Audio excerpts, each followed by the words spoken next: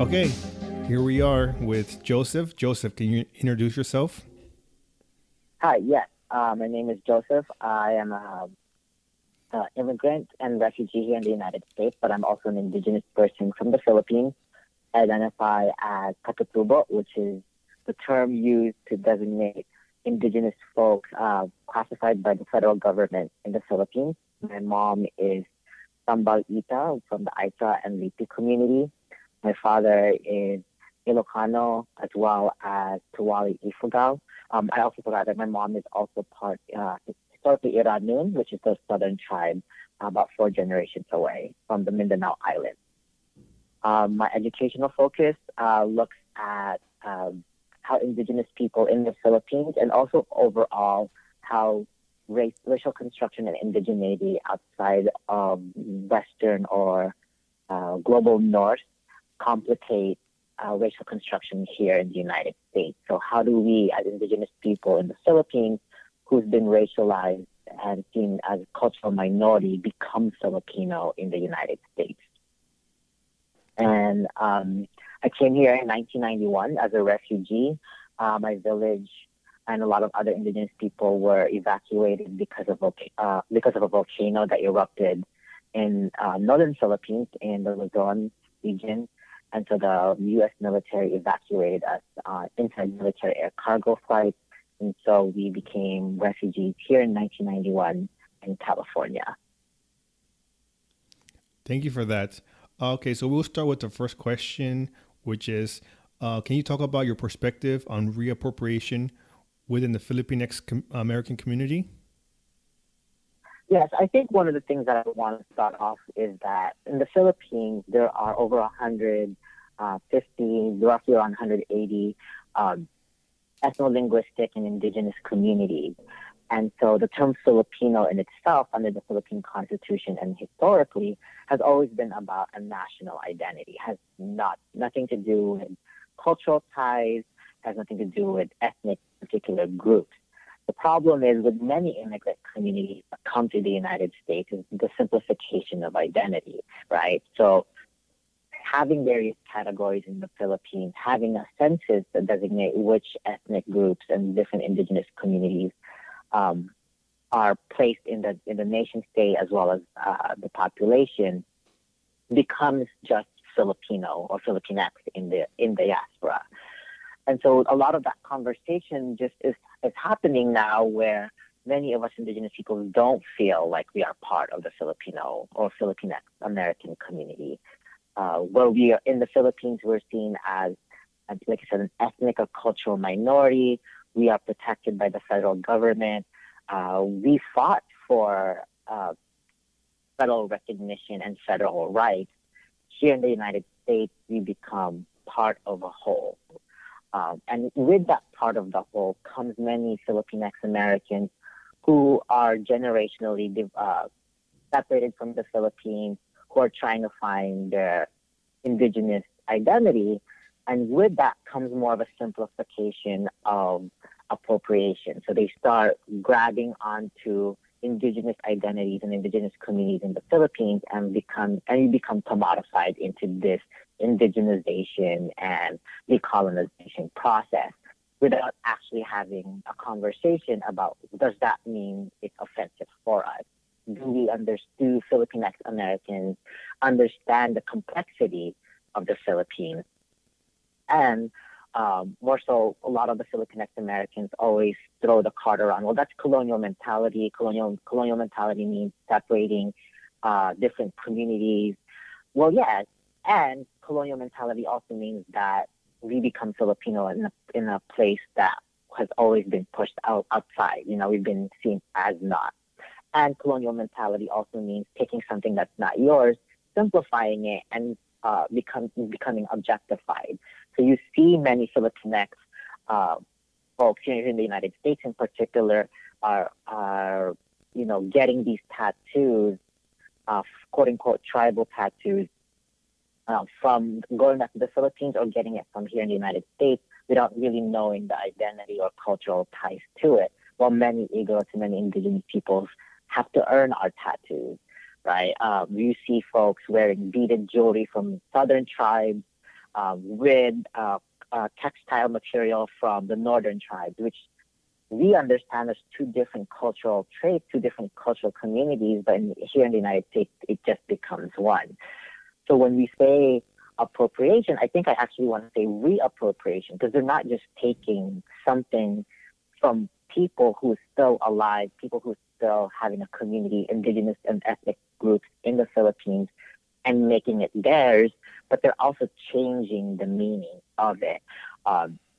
And they're trying to do this in a way which I understand. They're trying to find their identity. I totally understand that, but they're doing it so in a capitalist way where they can just purchase a textile or do some research online, and then all of a sudden they become this indigenized Filipinx who actually gets hurt when indigenous people start calling them out on these appropriations and reappropriations.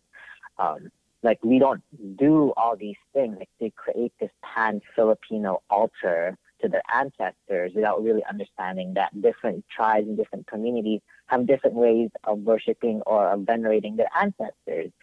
They're playing gong music from the south while wearing northern tribes textile, while wearing beaded jewelry from the central tribes, and it just becomes this sort of performance that they're craving for a pre-colonial past, an indigenized identity, but that means we as indigenous people are regulated into these like imagined time frames that only exist in the mind of Filipinx Americans. Like, we could never be modernized. I give an example where some of us tribal folks from the north were dancing in the park and playing gongs and everything. And this Filipinx person was saying, like, oh, you all would have been much better if you were wearing your costume. You're not real. It doesn't look real. It doesn't look authentic. So that means for us tribal folks who wear jeans, we lose our tribal identity in the minds of Filipinx because we have to be always in this imagined pre-modern time. And so appropriation doesn't necessarily just mean, the material possession, but also suspending indigenous people into a state that they can never have our own, sort of say, like, we can't have our own designated time, self-determined explanation or definition of what does it mean to be quote-unquote modern or outside of our tribal lands. Yeah, I mean, I want to get more into like comparison with the Chicano movement with this, but I want to go ahead and ask you about first before I do. Can you talk about how many indigenous groups are in the Philippines, and how does the sovereignty play out? How does what's the role of like the Filipino government with these tribes? Yeah, I think one of the things that many folks will not in the Filipinx American community will not accept is that the Philippines is actually a settler colonial state. It is, by definition, by constitution, by culture, they actually acknowledge that folks who immigrate to, like, say, like the southern island of Mindanao to the northern mountains of the Cordilleras as settlers. That is the official term, lowland Christian settlers. So by culture, sure. The more common way of describing folks is already, these are lowland Christians, these are lowland Filipinos who are settlers, right? So that's one of the more modern conversations around it. Second conversation around it is that after 1997, so 1996-1997 was the Indigenous Peoples' Rights Act in the Philippines that designated that we have the self-determined rights for our culture and identity as well as our practices.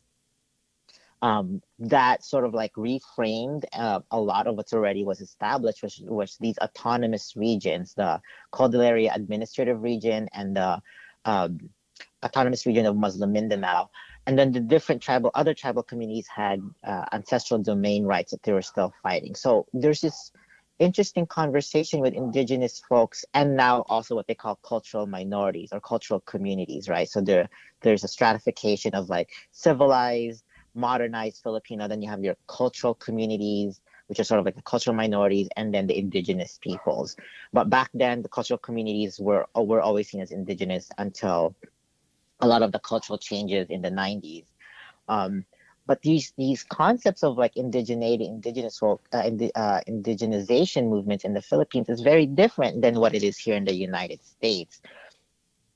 You have a history of the Philippines where presidents were saying we need to colonize, we need to civilize southern tribes and northern tribes, the Muslim community, the animist communities, and those were rhetorics that came from, yes, from American and Spanish influence and sort of colonial mentality.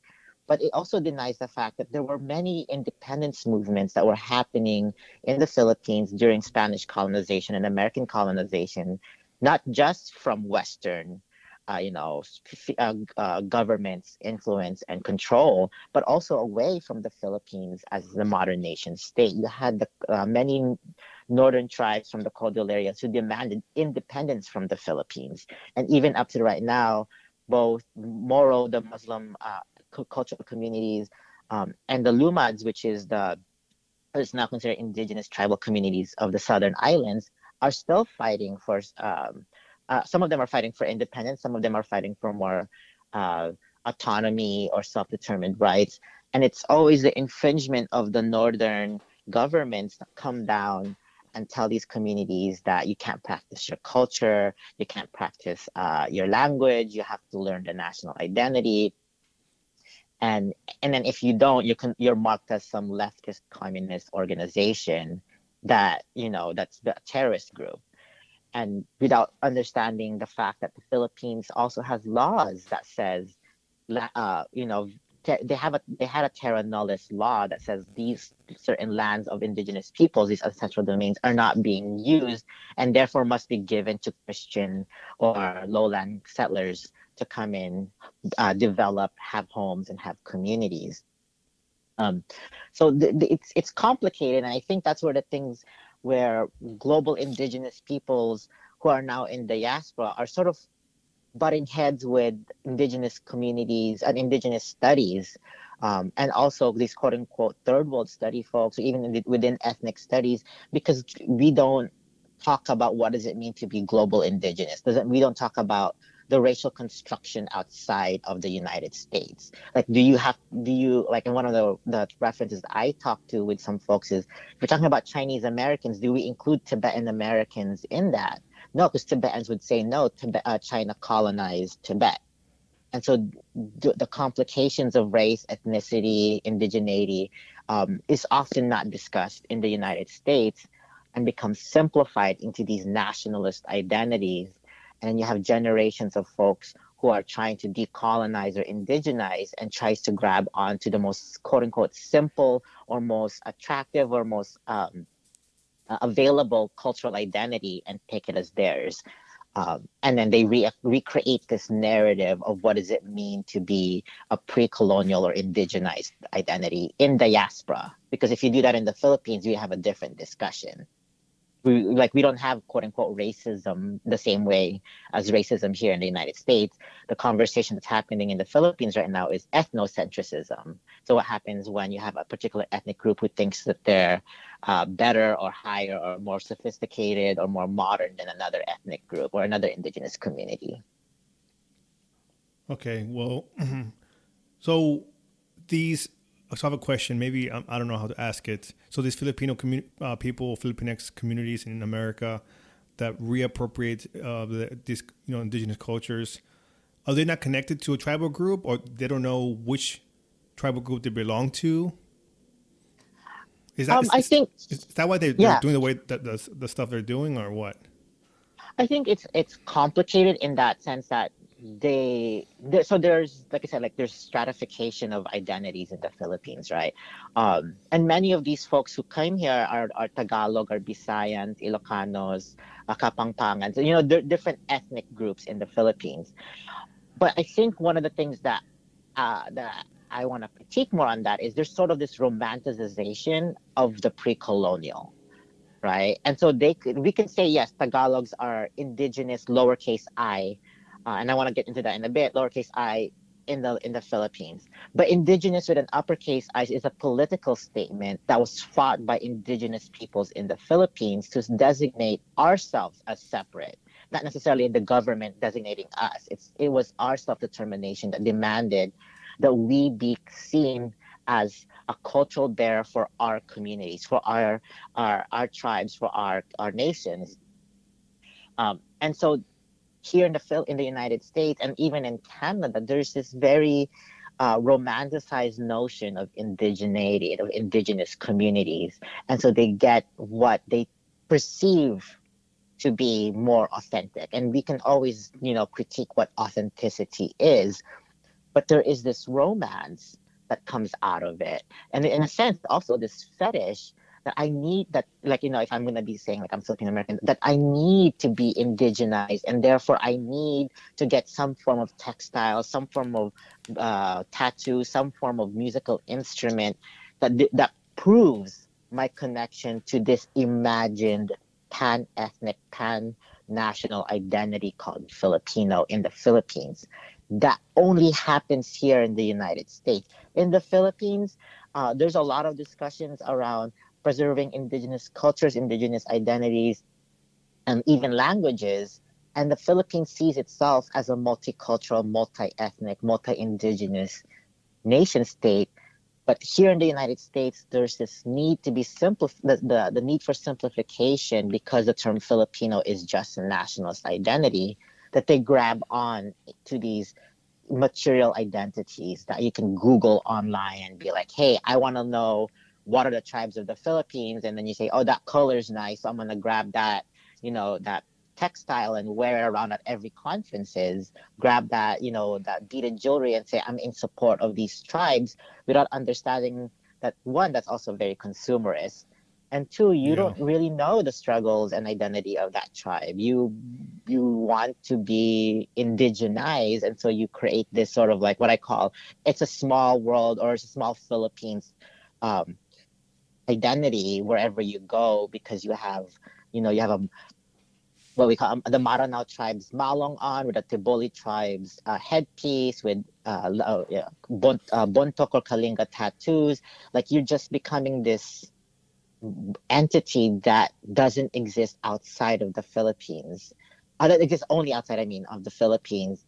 And in the Philippines, if that happens, there's, indigenous people would call you out and be like, hey, that's appropriation. But if we're here in the United States, when I, as an indigenous person, call out many Philams, they would say, well, you're playing on colonial mentality. You're playing colonial tropes. And I'm just like, yes, and you are also playing on that because you are legitly appropriating a culture and identity just because you want to perform an indigenized self outside of your identity.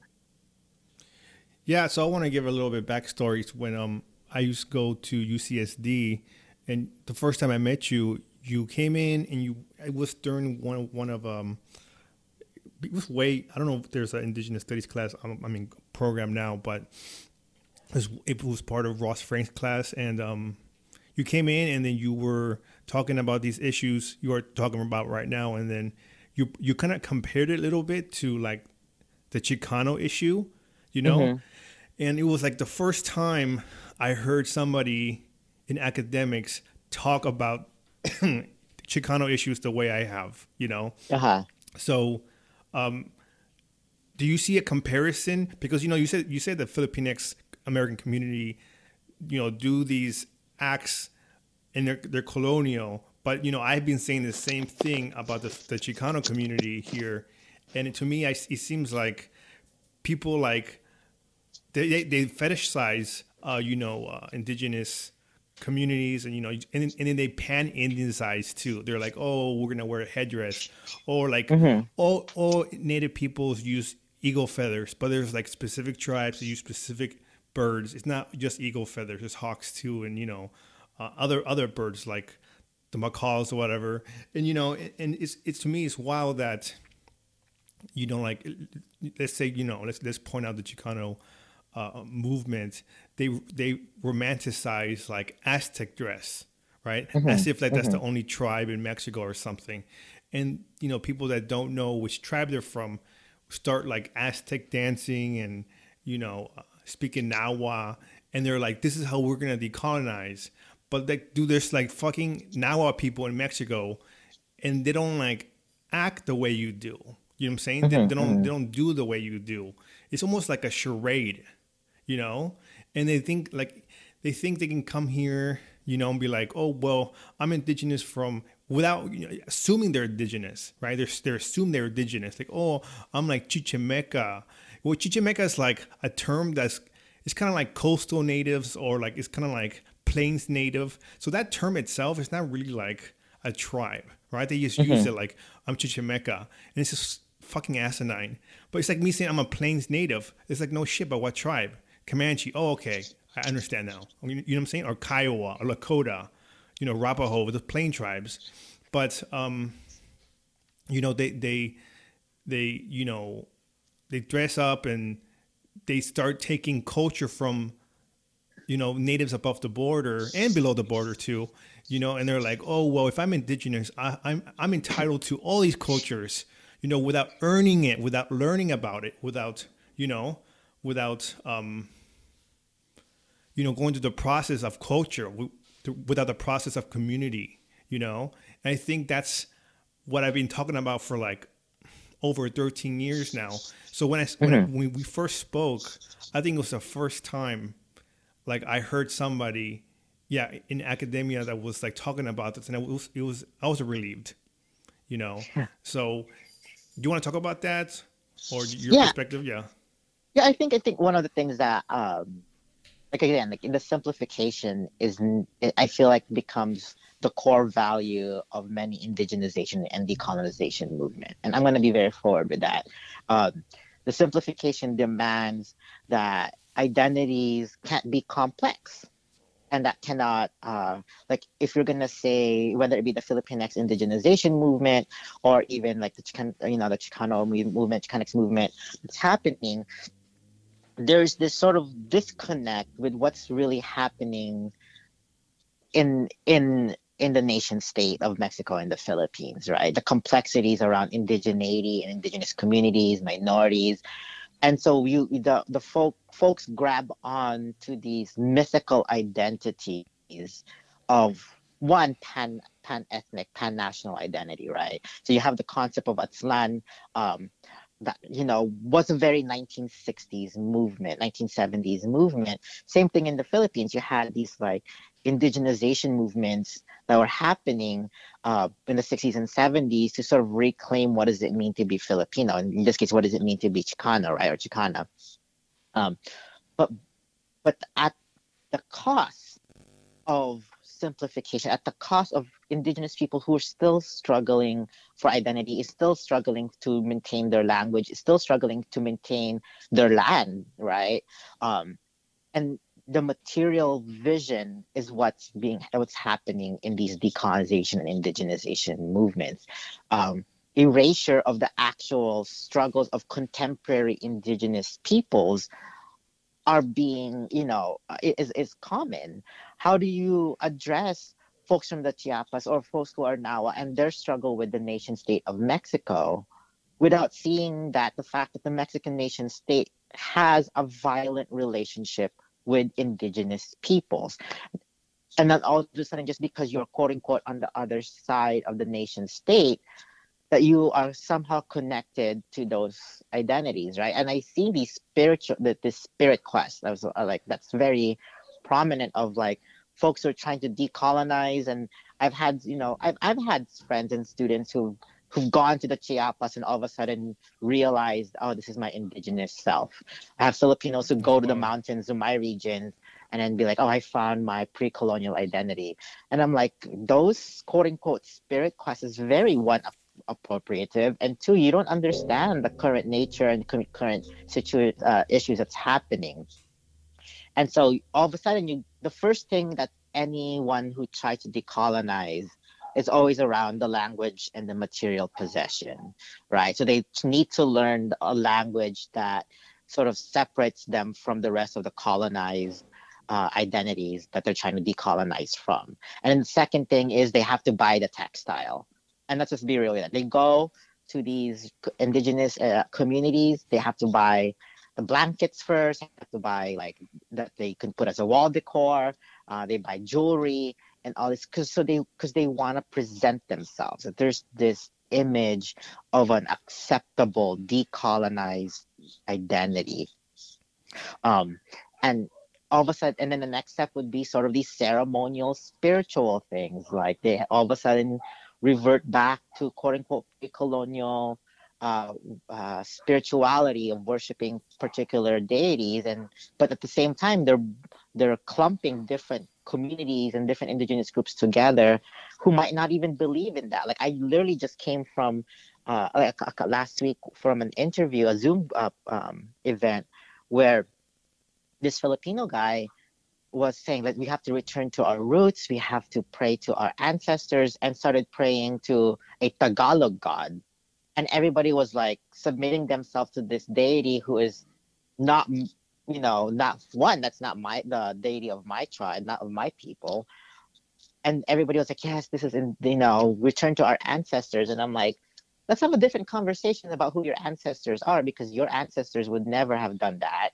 Because some of you are not even Tagalog people, and two, like if you're gonna say my ancestors killed colonizers, my ancestors killed the people who killed the colonizers, right? Because they're gonna throw the immediate card of, oh, that's tribalism, that's feudalism, that's pre-colonial mentality or colonial mentality, and then I'm just like, you can't, as an indigenous person, you can't win when you speak out, because at some point exactly. It's not about me and my people, it's now about them and their feelings. Exactly. That's exactly what man, that's exactly what I think the problem is. It's like people, they don't, man, it's so hard. They don't... Indigenous people today cannot cry about decolonization, apparently. Because for us, if we say we're decolonizing, that literally means separating from the modern nation state. Yeah. So I think it gets even a little bit further with the Chicano movement of the community. Since I've been, growing up, I've been watching it. They've been fetishizing, the Aztec, culture and language and everything. But then like lately, within the last, I would say like under 10 years, they've been like since the internet came out, like Google, like it's been getting like worse, right? Mm-hmm. So they would Google like, oh, what's indigenous peoples from like Michoacan, right? I had this person that claims to be native. She told me that her boyfriend, he doesn't know what tribe he's from. So she Googled like what tribe is in Michoacan, Mexico. And then she found out it was Purepecha. So she told him to claim Purepecha. Like, that's not how it fucking works, right? Yeah. So, and you have these DNA tests that's happening too. Oh, God, yeah. Right, and then we have to problematize these DNA tests, because they're like, you're from Nigeria, you're from Southeast, like from Indonesia, and I'm like, no, those are modern nation states. You can't say that. Yeah, and then you're also denying the fact that some tribes and some indigenous peoples, quote unquote, before colonization, were not stationary. Exactly. Oh my God, yes. And there's like people now that like within the Chicano community, they're like, oh, decolonize your DNA test. Like, what the fuck does that mean?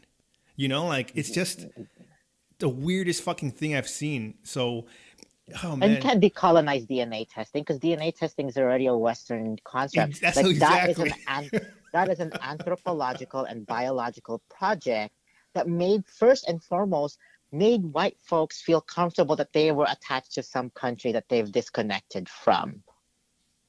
Exactly. And now many folks now are using it and trying to find their identity, which, bless their hearts, they're trying to find their identity. But at the same time, it creates a simplified identity. So that's the thing, since the internet, has come out, I've noticed that people like want to Indianize like things like, oh, Turtle Island, Oh, yeah. Somebody was like, oh, do you know your tribe's Turtle Island story?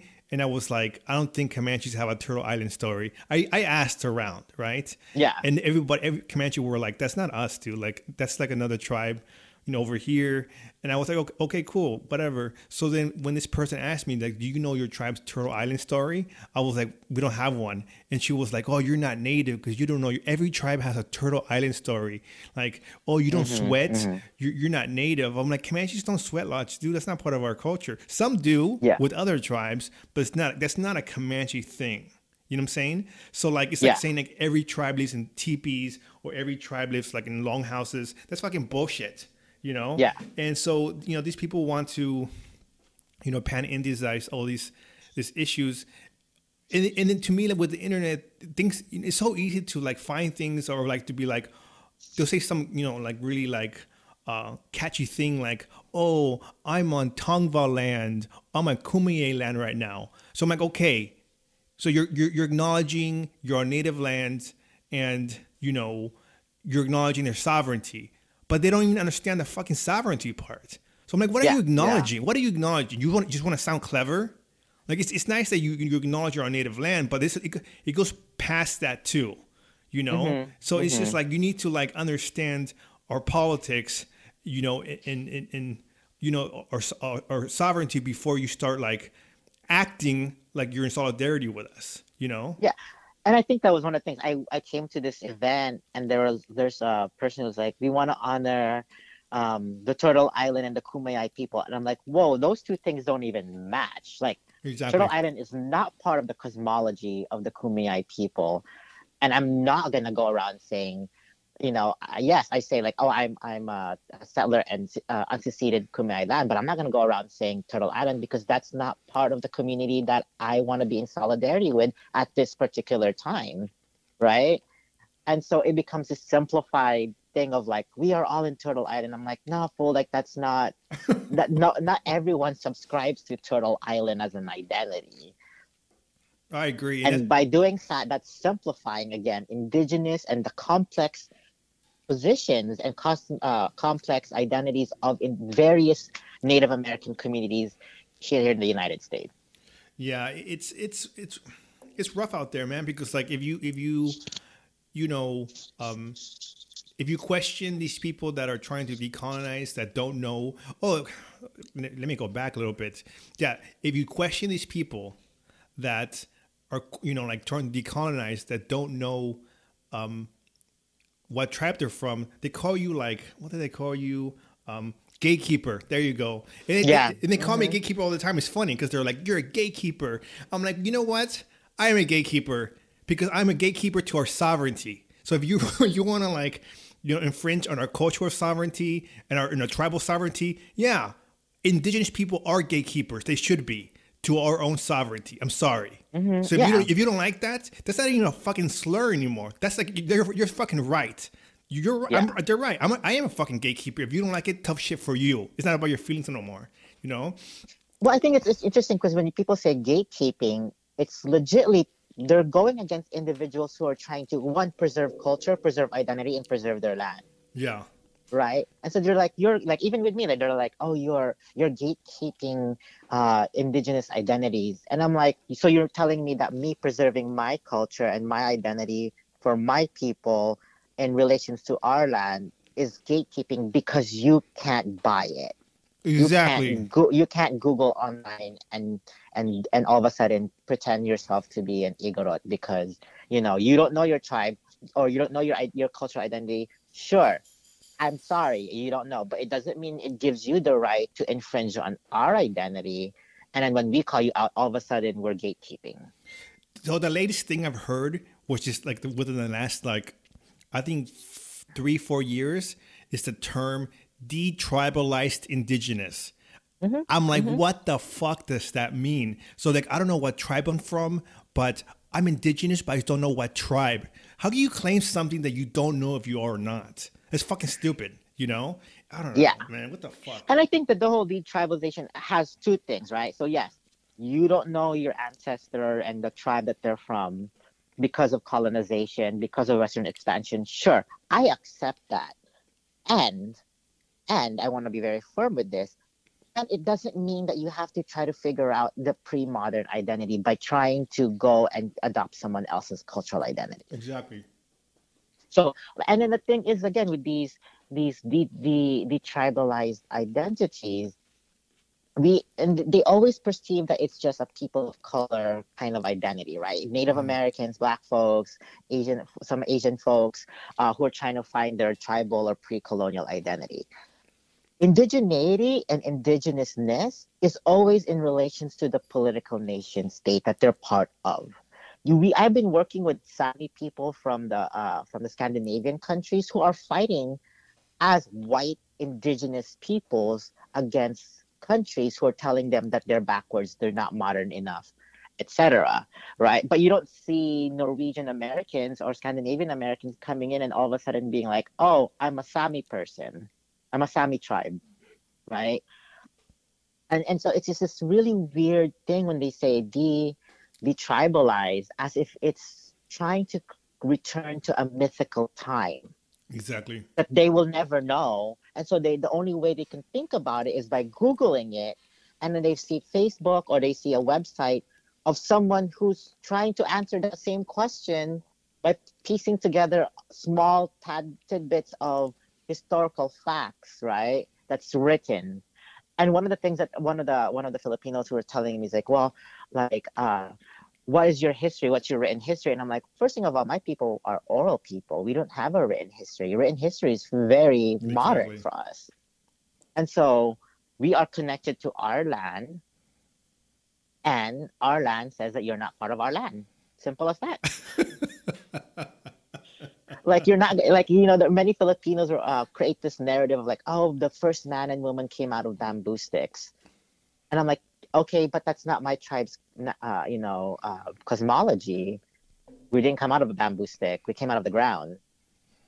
So all of a sudden, oh, you're gatekeeping our cultural or our indigenization movements. I'm like, yes, because you're clumping us into we didn't do bamboo sticks as a cultural identity.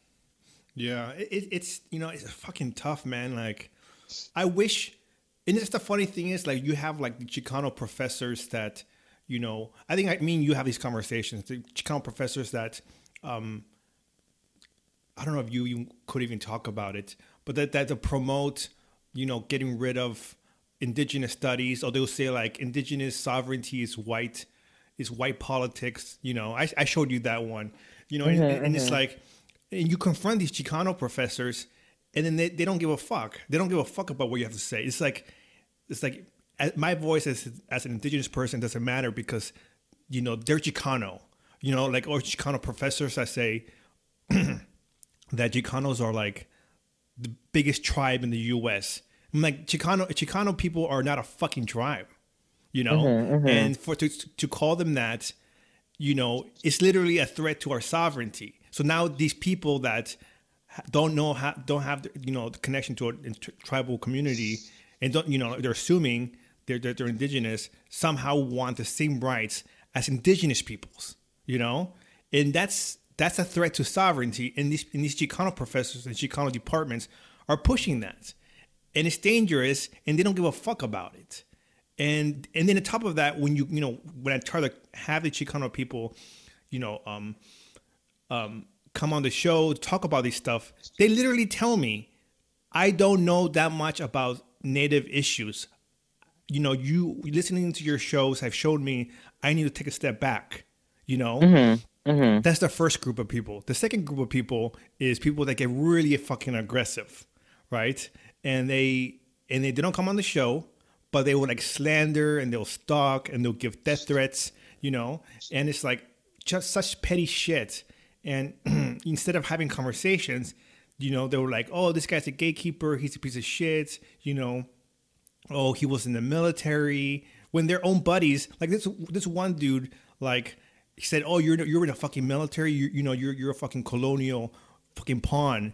But like his fucking buddy in the same organization used to be in the military, So I'm like, dude, what the fuck? So I'm a pawn for being in the military, but your buddy is not, and he wasn't in the military too. Like, all you're doing is picking and choosing, finding reasons to not listen to me, And if you're doing that, then that's not even academic or intellectual. That's fucking garbage. Learn to tie your shoe first, and then talk to me. You know what I'm saying? So it's one of those things that these people, like, it's really tough, man. Like I've even had like this, wannabe indigenous Chicanos like make slander videos and like talk about my kids, right? And it's like the most petty bullshit, all because like like they don't want to hear like like criticisms towards Chicanismo, and it's like anything in any subject, even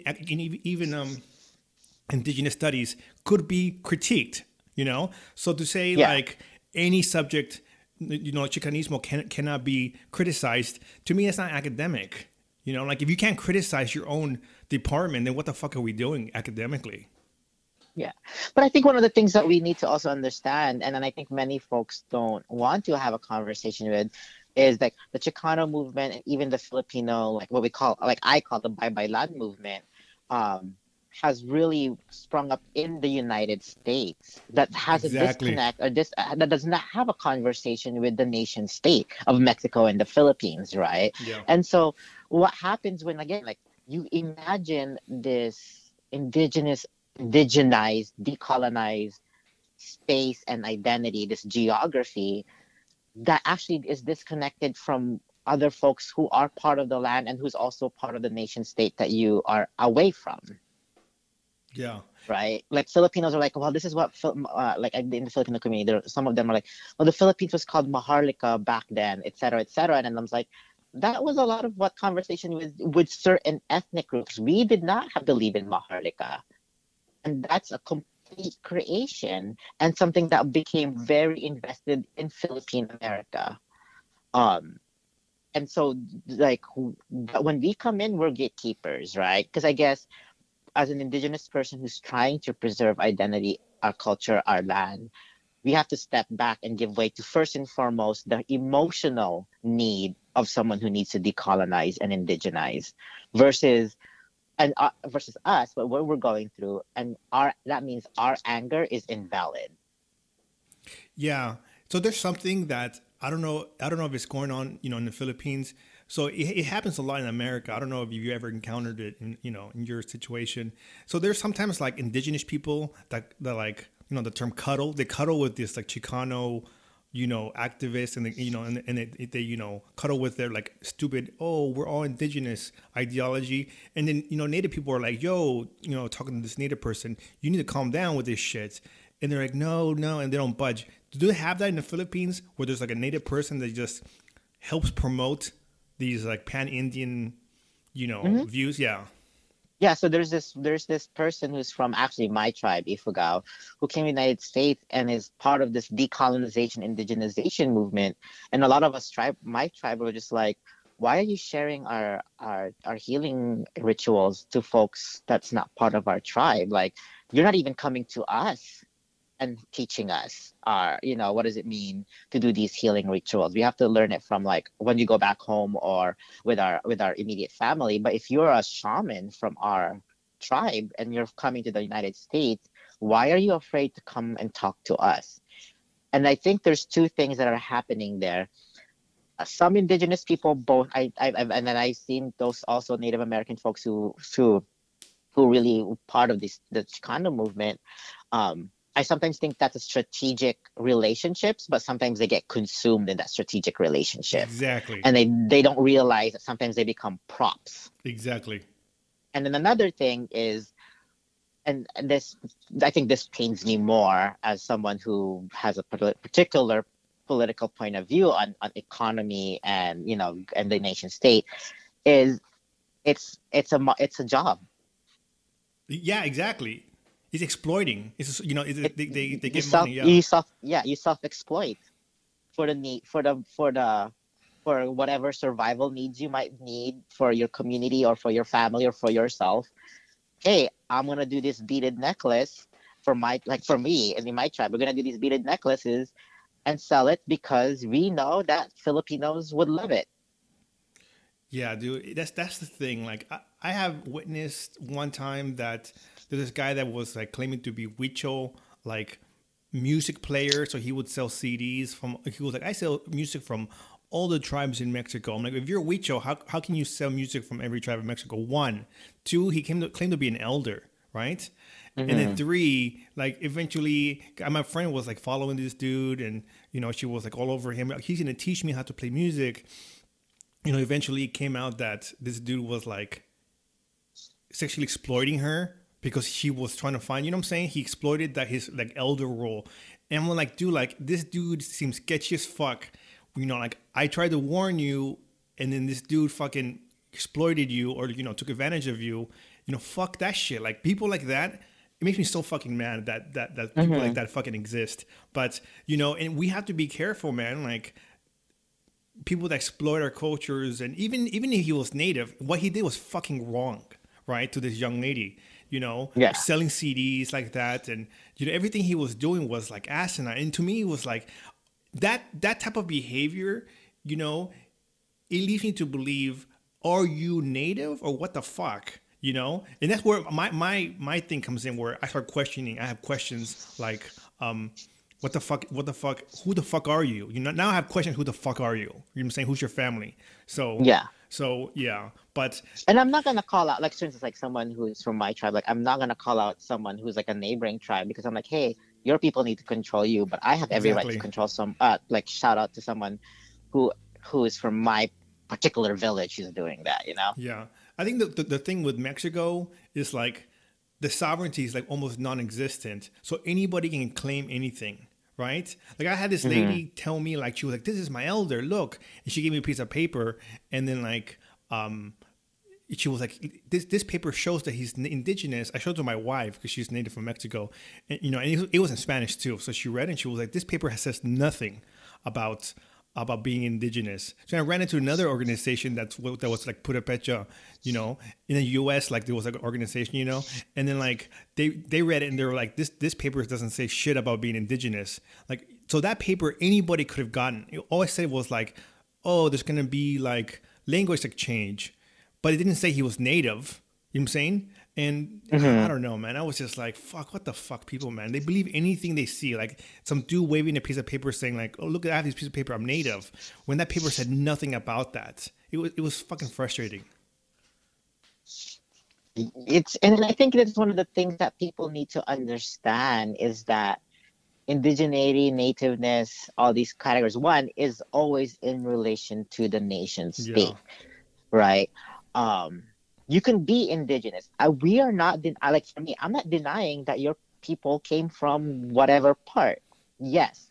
And there's also political identities that need to also be recognized, that people are like legit communities are struggling with for their identity and for their culture and for their language. Yeah. And for you to erase that by saying everybody is indigenous disqualifies the government, the nation state government, the government of the country killing indigenous peoples because they are demanding their sovereignty and self-determination.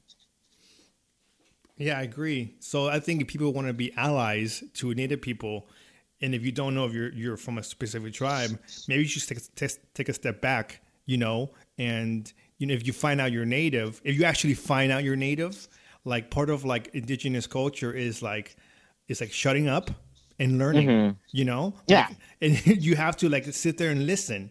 So if you're online just spewing garbage, one day you're like Aztec, the next day you're like Chichimeca, the next day you're like some, fucking, misappropriated fucking community, then maybe you need to calm the fuck down. And that's the thing. People's egos. There's a whole another conversation about the individualist ego in America. People don't like their ego to be hurt. But I think we need to these people need to like realize that that's not how Native communities work. Even with me, like I grew up in California, and I actually bought into the Chicano ideology growing up, because I wasn't raised around Comanches. And then when I started, in my early adulthood, started going around Comanches, and then I started spewing these dumb shits. I had a tribal member pull me aside and said, hey, man, you're pan-Indianizing. You're fucking wrong, and this is why. And then I went the whole spiel about sovereignty and, cultural sovereignty and historical and all this stuff. And I was like, oh, man, I've been fucking up. Like I went through this transformation as well.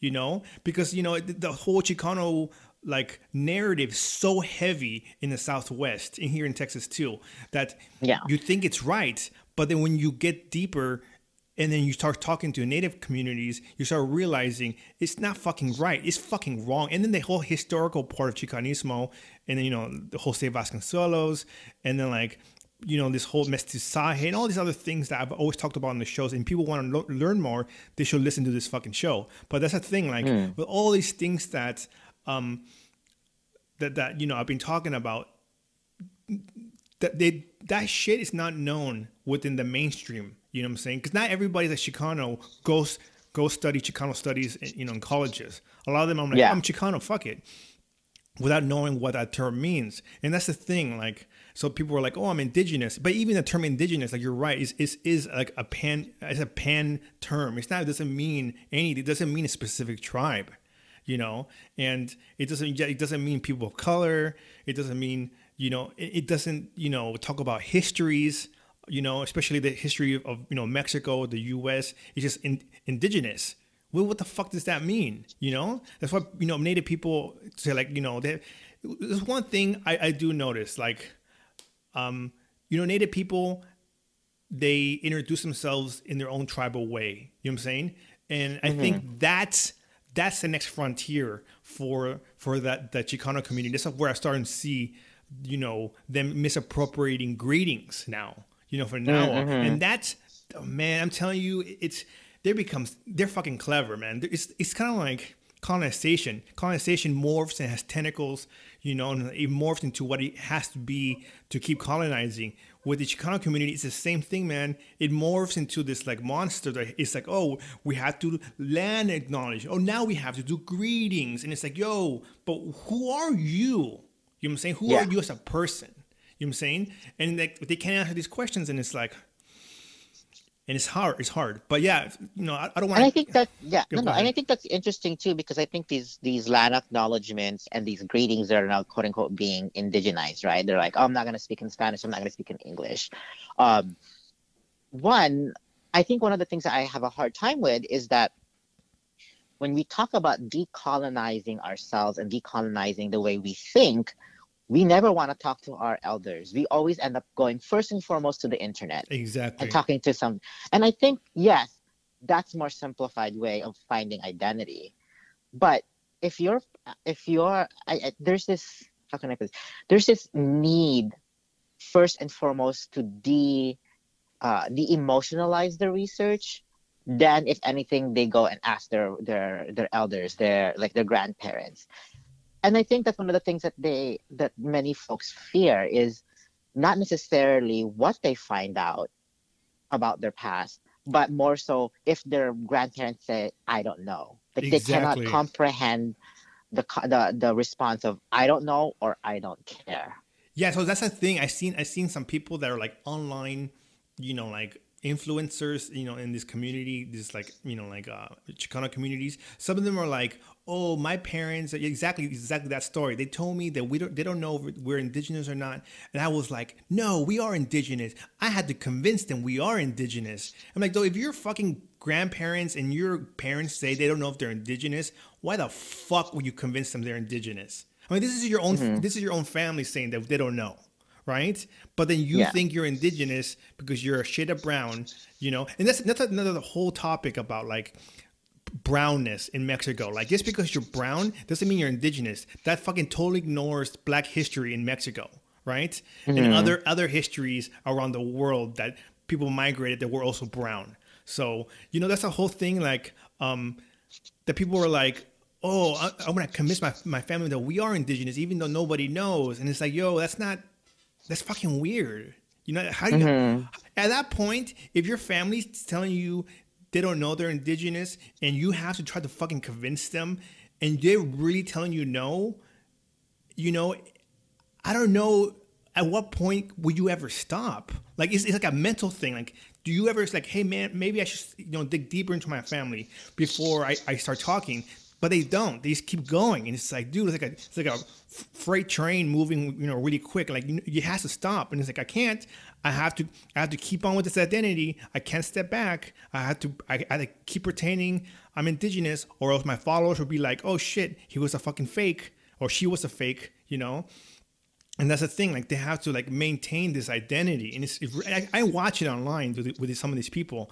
I'm like, man, like it's like they have to like mental gymnastics their way around, like claiming a new identity, and it's like, oh fuck. So, and I think that's interesting too, because I think a lot of things are changing. I want to say in the past year, 2 years, and I want to acknowledge that now, if we indigenous people are being seen as gatekeepers, now I want to argue the fact that older generations are being seen as gatekeepers by a lot of the younger folks. I mean, I don't know if you've noticed or heard about like how Metro National is fighting internally to say, Chicano is problematic and Aztlan, it silences native sovereignty and native rights to geography.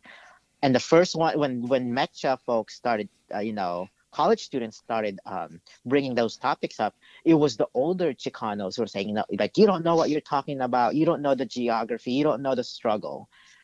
And same thing with many Filipino Americans now. I'm saying that a lot of folks are coming into conversation and be like, hey, we need to problematize Filipino and Tagalog-centric identities and this decolonization. And so I think there's a shift. I want to say it started in the past couple year or two, but it's still small. And I really want to see where this sort of bubbles up later on, because I think it's happening that the 1960s and 70s model of decolonization, indigenization, and activism that sort of pushed all the way to the 2010s is now being really critiqued by a different generation who are saying, even African Americans, like Black students of mine, are saying, hey, why are we wearing kente cloth? Is that something that's appropriating a particular community in Africa? That doesn't mean that we are disconnected from. Like I said, the Mecha students, Filipino students, and like other folks are really now, younger folks are now really thinking about, when we say decolonization and indigenization, are we actually hurting people in that process? Yeah, I agree. I think with the whole Mecha thing, I watched that carefully, because I've been talking about this Mecha problem and Aztlan problem for a while, and I do notice that the older generation of the hardcore Chicanosaurus, they were attacking the youth, but like I said earlier, man, any department could be criticized in academics.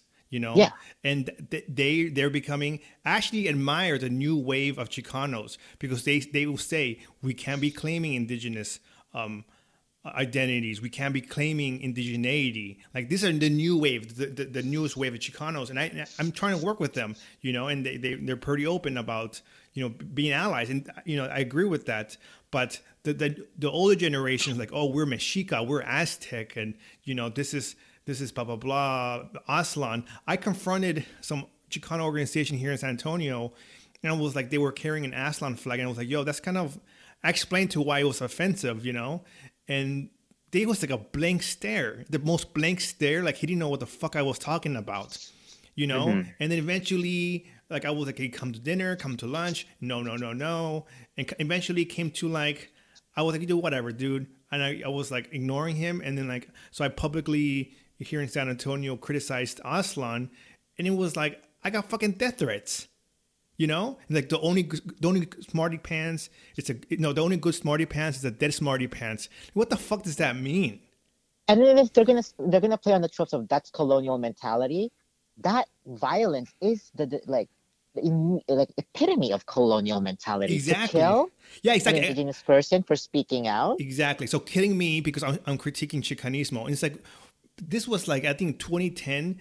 I was criticizing Chicanismo, and back then I was like a dull knife. I knew it was a problem, but I didn't know like the details, and until I went to UCSD and I met you, and then we started having conversation, and then I went to law school, and I was like, this is my me as a knife is a lot sharper now, but back then in 2010, I was criticizing Chicanismo online, and man, people posted my picture with my address, and they were telling people to shoot up my house, right?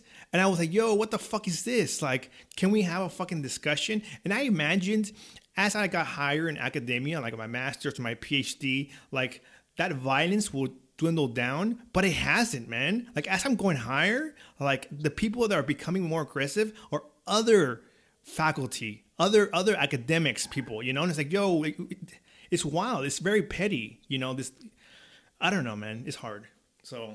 Oh no, yeah. And it's like, and same thing too. Like I had this group called they're called Bye Bye Lands, which is sort of like a decolonized, indigenized spirituality kind of group, who was trying to put curses on me to try not to be successful and not pass my PhD program. And I'm just like, one, you learned your curses and your ceremonies online and some visit, like a spiritual visit you went to the mountain. Like I legitly can go to my mom's room and be like, hey, I need this blessing.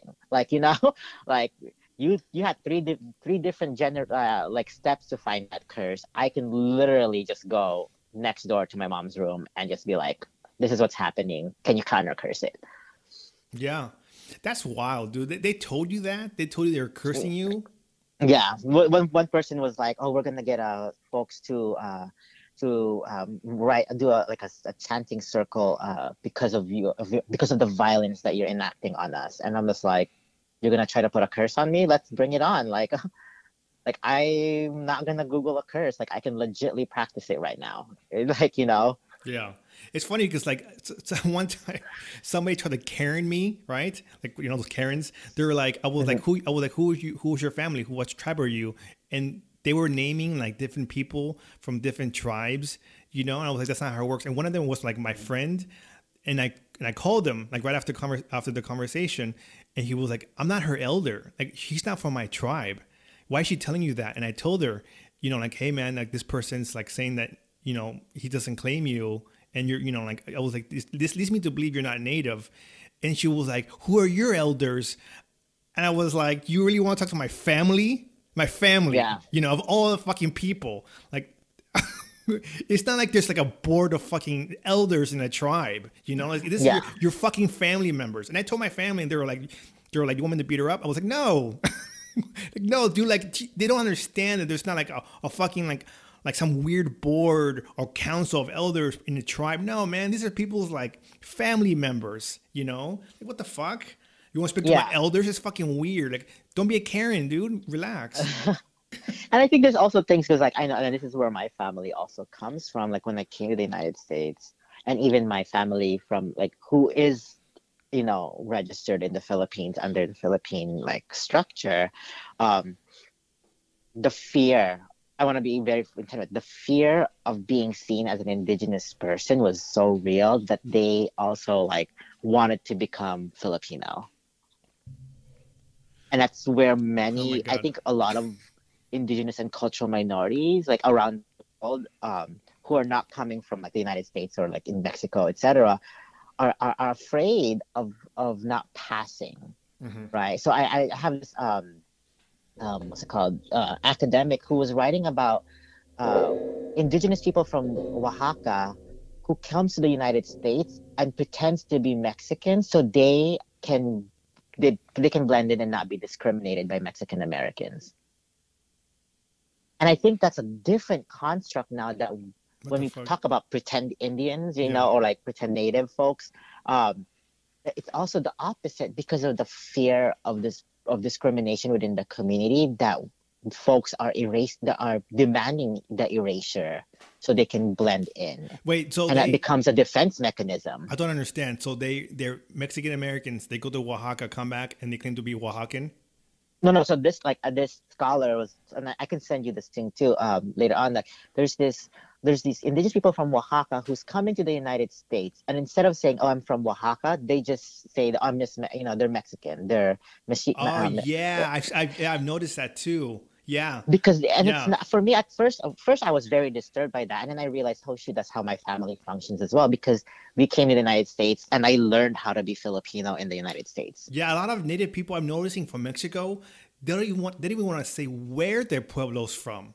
because they don't want like because those. it's the fear. Yeah, exactly. It's that they don't want like Mexican Chicanos and Mexican Americans to go down to Mexico and like fetishize their community, so they don't even say where the community is from. And I'm seeing this a lot, right? And then also Yeah, like, let's not just like, I mean, I guess when I say like the two generational thing, like younger generation or more quote unquote the Chicano movement folks who might want to go and learn about that community versus the older generations who don't identify as Chicano, who is like Mexican, who discriminates against those communities, yeah, yeah, right? And the exactly. same thing here too, because like we hear all the time folks who are like, older generation Filipinos who are saying like, oh, those Igorots are not real Filipinos. And then in the younger generations who are saying like, oh, I want to get an Igorot tattoo.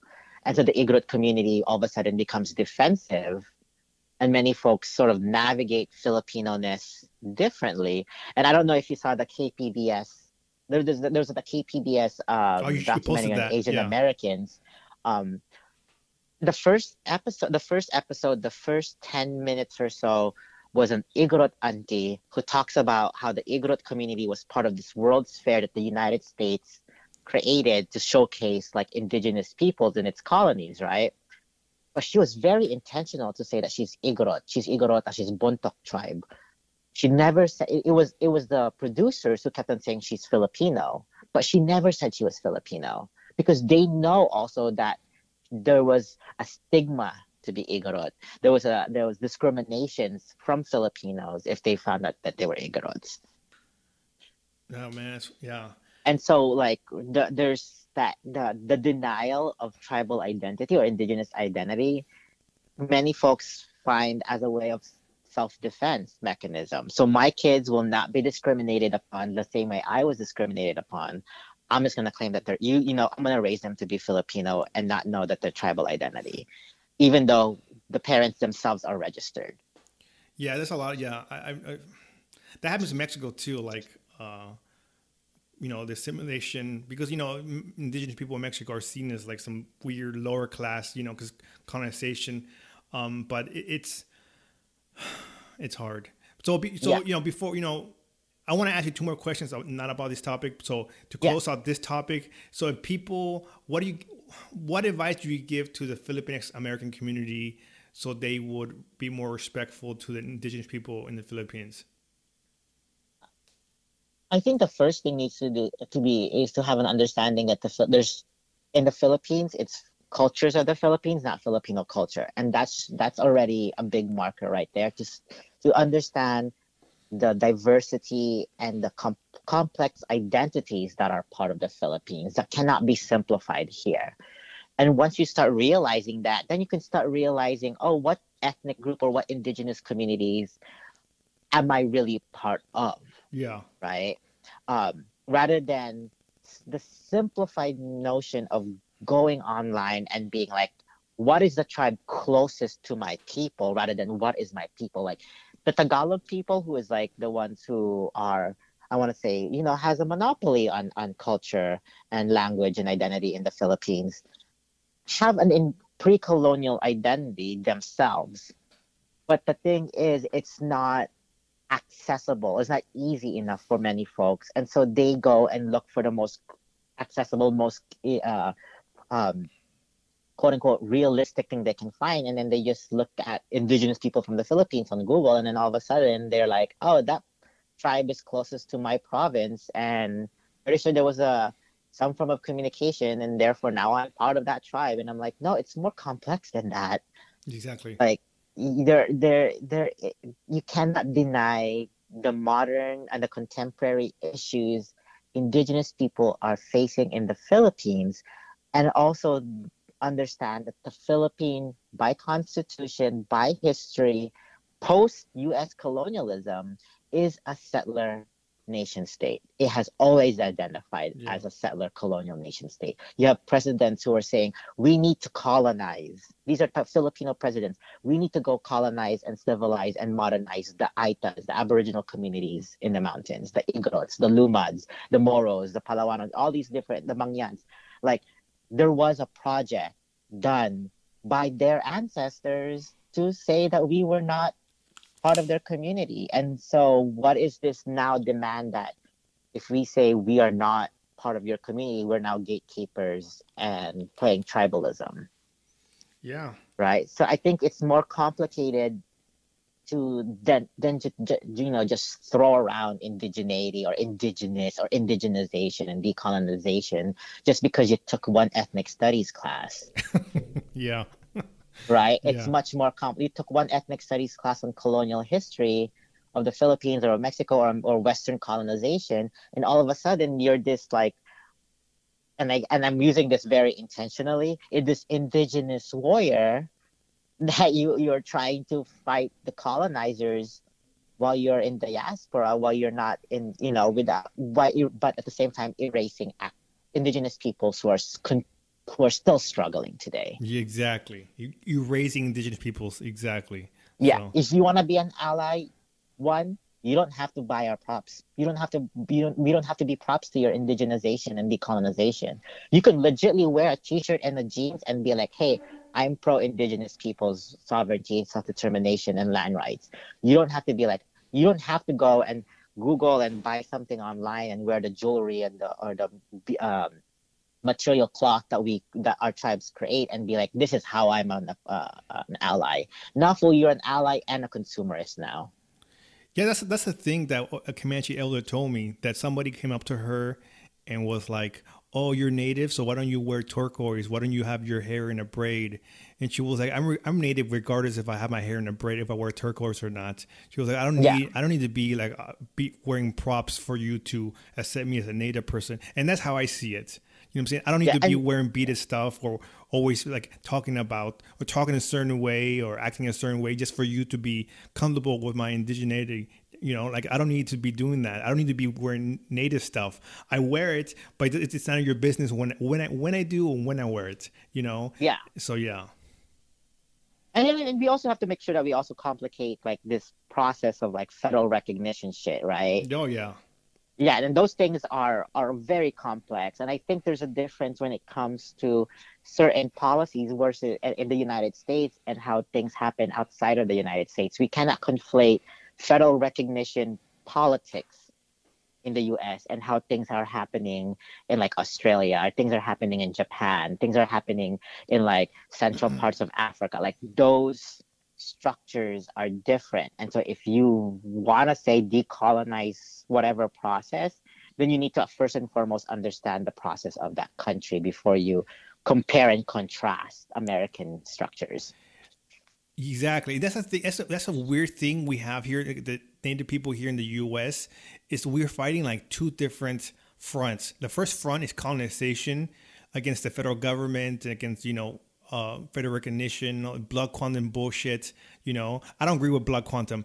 So some Chicanos, they'll tell me, "Oh, you're for native sovereignty, then you support blood quantum." No, I don't. Those are not synonymous. You can't say I support sovereignty, so I support blood quantum. That is the biggest bullshit. I'm against blood quantum one. So the next front we're facing is like the race shifting front. The misappropriating people. I was listening to a podcast. There was like 2 federally recognized Cherokee tribes and over 200 fake ones. So that's another front we have to do. We have to like protect our sovereignty from the U.S. and then protect our sovereignty from like people that are pretending to be us. And that's that weird balance is like we have to do. And people don't never talk about the second front. The second front is as dangerous as the first one, because the moment somebody else claims to be indigenous when they're not, and takes the indigenous voice and silences indigenous peoples, they become the colonizers, right? So with indigenous mask, and that is fucking, because the U.S. government doesn't say, "Hey, we're native too." No, it knows it's a fucking colonizer, right? It knows. Yeah. So, but the other side are trying to be a colonizer with a fucking mask, and that shit is fucking scary. So yeah, I mean, I don't know. It's fucking... And I think there's also, if we look at, for instance, like many quote unquote post-colonial countries, right? Philippines, you have Indonesia, Malaysia, you have Mexico, Brazil, etc. That after quote unquote formal, and then, we always have that weird time frame, right? Formal colonization, there has to be neo-colonization that happens, a new form of colonization, which is in order for the state the Philippine nation state, to maintain its boundaries, it has to colonize in now. Mm, yeah. And that's something that many folks don't want to address. And then that, like Philippines was, after a while, was like, hey, we need to colonize the rest of the islands the Americans left. So we know and we can control these people, we can control these lands, and we can have a map. Same thing, like if you're really for decolonization, and again, these are like a lot of critiques of like scholars within who work within like the French Fanon framework, etc., is that if you're really decolonizing, then there shouldn't be a problem with like 1 billion nation states then. Yeah. So Like if you're really pro self-determination sovereignty of particular of marginalized and different ethnic groups, then you should be okay with like if you're saying no borders or no boundaries, etc., then you should be okay also with the fact that there should be, in the Philippines, if there's 180 ethnic groups, there should be 180 nations then. yeah. Yeah, I agree. That's the thing with man, it's tough. We try to have these conversations, and I hope people listening, you know, know if you're fucking up, maybe just take a step back, dude. And if you want to learn, learning takes a process.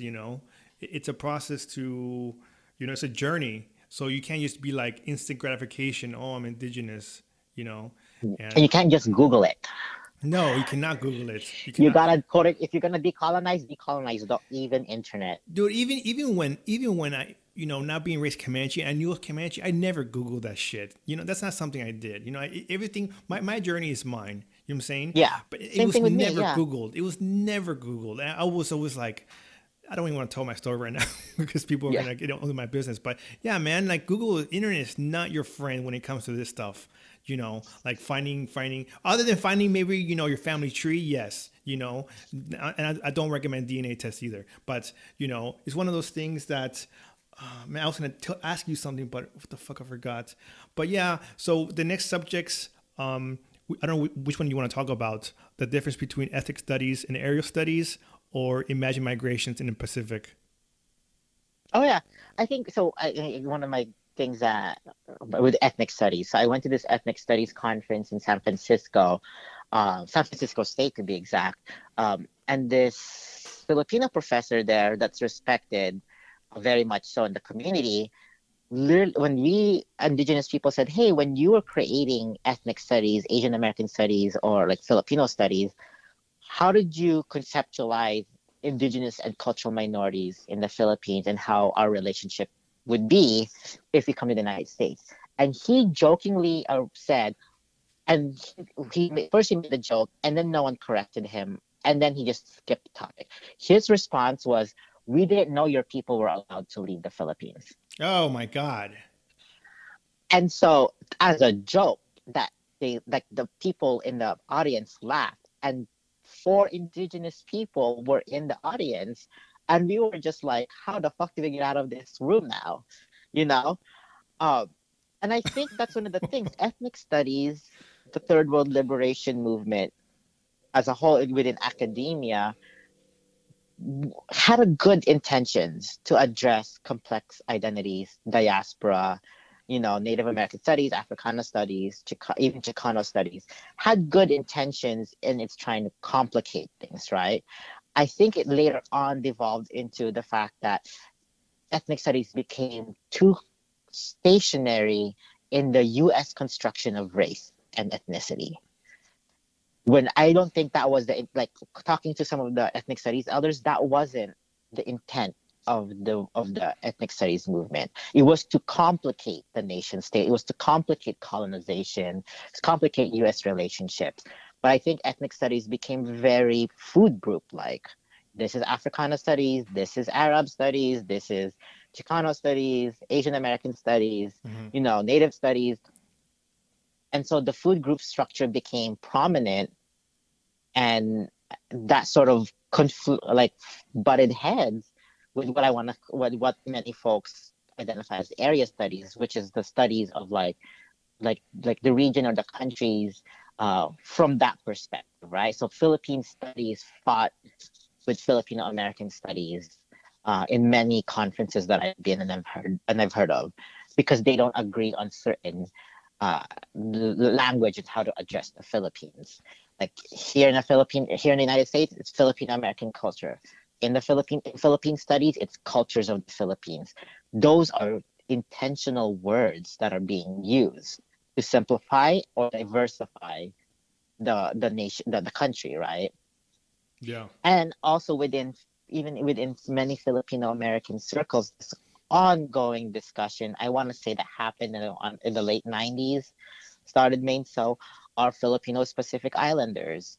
And that's a very Filipino American question, because in the Philippines they would say that no, we're Southeast Asians. Philippines started the Association of Southeast Asian Nations. And then Filipino Americans, because of their demand to find a decolonized space, an indigenized space that links island nations from island nations, they use Western anthropology to say, hey, these Polynesians came from the Philippines. And my first argument with that would be like, first, Polynesian is a colonial structure, and two, Philippines didn't exist when people were migrating. So how can you say Polynesians came from the Philippines? You can't, because the Philippines didn't exist. And two, if you look at the oral histories of many Polynesians from, Kanaka Maoli from Hawaii, to Samoans, to even Micronesians and Melanesians, their cosmology is from island to island. Yeah. They went from one island, moved to another island, populated that island, and then next group, next group, next group, right? They never stated an origin story. It was always around migration and ocean and land to land. So how can you say, Filipinos or Pacific Islanders and Polynesians came from the Philippines? By that statement alone, you're disqualifying many Pacific Islanders' cosmology and creation stories. Yeah. Just because you need to find an anthropological connection to something, which is funny because they would say Polynesians came from the Philippines, but they would never talk about how Philippines, Malaysia, and Indonesia have a cultural connection to each other. The modern nation states of Malaysia, Indonesia, and the Philippines. Mm-hmm. Like they want to go only in the time frame of Philippines to the Pacific, but never, Indonesia to the modern Philippines, or whatever those countries back then were called, right? Mm-hmm. So it's this weird conversation that's happening, and it's starting in academia now, but it's also still butting heads with many, I want to say, academic gatekeepers who refuse to have these discussions because they want to maintain the nation state identity. And then all of a sudden you have Filipinos who are like, oh yeah, we've always been diasporic. Well, how are you? And then they relate it to Hawaiians, Native Hawaiians, Kanaka Maoli. And I'm just like, well, how did you become Native Hawaiians? Oh, we're all from the same island. We migrated back then. And I'm like, you're creating a mythological time frame. Mm-hmm. And now all of a sudden you're in Turtle Island. I'm like, how many, like this demand for an imaginary, migratory island structure is very romanticized. Yeah, and that's where ethnic studies sometimes have my critique of ethnic studies. Yeah, man, it's wild. Like I think last time I went to Hawaii, I don't know, I want to share a story, but but there was Alaskan natives there with me, and they also had like a culture being out at sea, or sea people, and then their stories about, talking to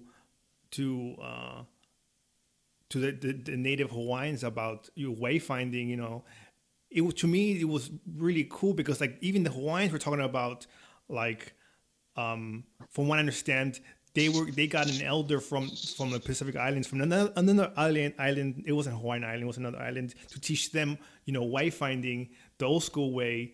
And it was like this whole connectiveness that the picture I was painted, that, there was like Pacific Island people that were connected even to people in Alaska. You know what I'm saying? And then people from Yeah. Alaska were connected to even people in California. And this whole migration system that we had before like, Europeans came around was massive, right? Yeah.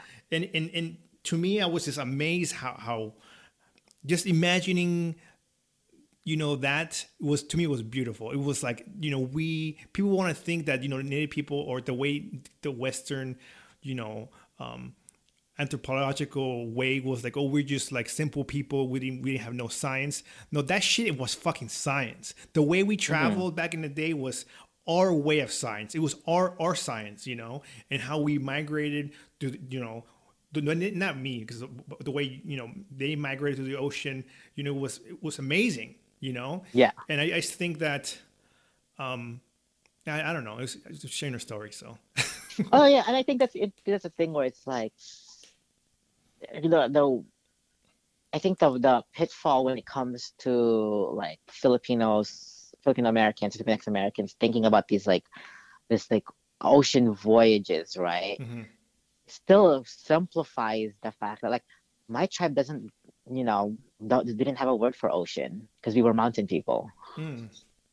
So for folks to say like, oh, like Filipinos migrate, Polynesians came from the Philippines and migrated, it's like, well, that also again, simplifies the diverse cosmologies that are part of these communities. Like some people did not migrate, and we need to understand that, their creation story was that they were from the ground and they were there, and then that was it. But I think there's this romance for many Filipinx Americans of this, we are all Pacific Islanders. But then they define who Pacific Islanders are. Like they will not identify indigenous people from Taiwan who's struggling with the Taiwanese government for recognition, land rights, and even cultural rights as Pacific Islanders, right? We have Okinawans and Ainus, like the Ainu people of Japan. Like I know this was the presentation that I did at Ross's class. Did not get federal recognition from Japan until fairly recently as an indigenous people. Like Japanese is not homogenous. There are the Okinawans and then there's Ainus who are still struggling with the Japanese country and who are islands in the Pacific. Yeah. Yeah, that's ongoing struggle. I remember the question, by the way, I was going to ask you. So, okay, so I encountered something not that long ago, which was, I was just like, what the fuck, but somebody told me, going back to the gatekeeping thing, that since people can, self-identify, this is what I was told, like no bullshit. Since people can self-identify their genders, why can't they self-identify, their ethnicity? So they had this dude, there was like white dude saying like, why can't I just, claim to be black? Why can't I just claim to be native? Well, I was like, dude, like that's a fucking like a community. You can't just claim a community if you don't belong to it. But he was like, they were like, oh, but I can, change my gender. Why can't I change my ethnicity? I was like, God damn it, like I don't know, man. So you want to speak on that? I think that, so I think that's always an interesting conversation of there's a difference between the trans community as a gender identity and sexual identity versus the transracial identities, right? Yeah. Because I think there's a difference between, again, racial construct is very real in almost every country, right?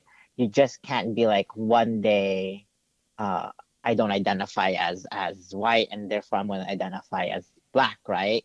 With Dolezal. Yeah, Rachel Dolezal. Rachel Dolezal. And I think there's also an interesting thing when it comes to these racial constructions and these, why can't I just be indigenous? Well, yes, again, there's a particular lens that they're coming from, which simplifies those racial identities. If they're going to say, why can I identify as native? Well, what then are you trying to identify as? Because the first thing you're going to do is create stereotypical tropes and that you can Google online and find an identity without actually having a connection to a particular group, right? Exactly. So you simplify it. Versus if you um, want to find, like, if you are a trans person, you've struggled with it growing up. You've struggled with your gender identity and if anything, also your sexuality. And you try to find an identity that is yours, that you can relate to, versus someone who's literally like saying, "Hey, I'm tired of being white." It's not a struggle. Like if you were gonna say like, "Hey, I want to find out," if you're a white person, if you, "Hey, I want to find out what my ancestors are," and if you can figure out some way, and you're like, "Hey, you're one," those because they love numbers, right? I'm your 164th Native American. Cool. You're 164th Native American. Now what? What is your Exactly. next steps? What are you, if you're gonna say I'm 164th Native American, or I can't do math. Whatever, and you can figure that out. Are you gonna play on the stereotypes now? Because you want to figure out what your native identity is. Are you gonna try to go to the community and be like, "Hey, I found out I'm from, the Chumash Nation. Like my ancestors are part Chumash." Are you going to go to the Chumash people and try to learn from their identity and understand that you're not part of that community anymore, and that you're coming at it from a respective space? That you're actually saying, "Hey, I found out. Can you help me figure out if I am really Chumash or not? Or if my ancestors are? I might not, quote unquote, be in the, some I don't know the blood quantums of every tribal nations." But also then being opening to yourself and be like, "Hey, I don't know, and I need to be okay with not knowing," right? Yeah. So what happens when wanting to know becomes a fetish? Yeah. Exactly. So yeah. So like you could be a like, and again, this is my biggest thing. It's like, why are folks, particularly for white folks, there's this need to find a native identity, but simplify the fact that, "Oh, I'm one fourth German," and all of a sudden I'm not. But I don't want to connect with German identity. I want to connect to the 132nd native. Yeah. That's kind. Yeah. Exactly. It's a, Like, why can't we be I think that's the biggest thing. Why can't folks accept complexity? And yeah. they want the simplified version of their identities. Yeah, it's like, oh, I'm gonna claim to be Aztec, but deny I have like any type of European roots, or even like acknowledge Mexican immigration history, acknowledge even going back even further, acknowledging Spanish history, how they were, for the Mm-hmm. longest hundreds of years, were ruled by Arabs or Muslims, and Mm-hmm. how they have like race there too, different different racial categories in Spain. Like even going back that far is too hard for them, Yeah. and it's just like, it's you got to see that, it's and nothing is like, oh, all European is white. You don't know European history. You just don't. Yeah. It's fucking stupid. But it's one of those things that it's hard. I don't know. Is there anything you And want it, to go ahead? and I think that's it's too, because it's like, when we say Eurocentric, well, what do we mean by Eurocentric? Like there's, like, are we gonna include, like, for instance, the Romas, commonly known as Gypsies, the Roma people who were migratory, who are in various countries? Are they part of this Eurocentric, you know, framework that that many folks throw around, right? Hmm. Um, and like I said, like, if you want to be transracial, that's your journey. Is it acceptable? That's gonna be up to if you have other transracial folks that think that you're okay with doing that. But at the end of the day, you're legitly trying to figure out your identity, and you're taking the easy way out. Yeah, I think I will say this about uh, Chicanos or people that want to claim Aztec or whatever when they don't know if they're not, or Chichimeca, whatever. The one thing I always propose is helping indigenous people in Mexico, helping their sovereignty be even stronger. you know, because like I said, Mm-hmm. Mexico is a settler state. So it's one of those things that how do we get rid of the settler state in Mexico and replace it with an, you know, indigenous government? But that conversation needs to be had with indigenous people in Mexico, right? Not Yeah. with Chicanismo, not with anything else. So I think we need to like take, even me, somebody from Mexico needs to take a step back and be like, you know, talk to these communities themselves and see, because I've talked to natives, and some people natives don't like the same method or the same tribal government or the same sovereignty the U.S. has, and other natives do in Mexico do, you know. So it's all different, you know. Some of them told me they just want to be left alone, and you know, it's one of those things that, you know, we need to have a conversation, and you can't just put one size fits all hat in Mexico, you know. But we do Yeah. need to get rid of the settler states, and their sovereignty doesn't need to be stronger, you know. So before, you know, you want to claim something that you don't know if you're not, maybe you should just promote that idea. Because in Chicanismo, there is not a conversation about how to help indigenous people in Mexico with their sovereignty. It doesn't, you know. Mm. And that's the issue I have with Chicanismo, is they want to propose Chicanismo as some sort of like pan-Indian fucking liberation ideology when it's not. It's not liberation. Chicanismo is far from it. So if anything, it's pseudo-colonial, but whatever, you know. But yeah. Yeah, and I think we have to like, and again, this is one of the things that I talk to my own students about. These conversations around like like because it's happening in the United States, right? Is that a form of American exceptionalism that Yeah, you can do these kinds of like appropriation because you're not at the home country? exactly. Because if you were going to do it at the home country, you would get called out almost immediately by the indigenous peoples. Exactly. And that's the thing with Chicanismo is like people in Mexico don't know what the fuck Chicanismo is. And then when you explain them, you know, Chicanismo, they're like, what the fuck? And I've seen their reactions like, what the fuck is that? Fuck that. You know? So it's like, how can you be a liberating ideology if native people in Mexico say fuck you to your ideology? Right? Literally a fuck you.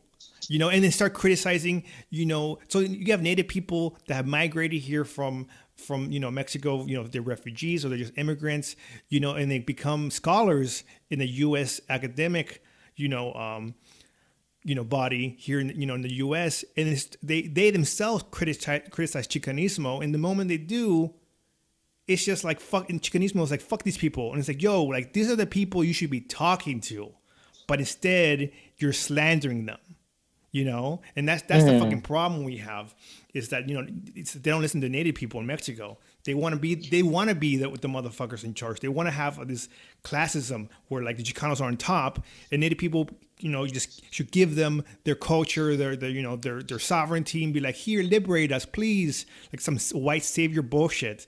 I don't play that shit. So Yeah, so when I was interviewing this neighboring tribe elder, so my mom's Aita side, so she's Sambal Aita, and then I was interviewing a Batolan Aita.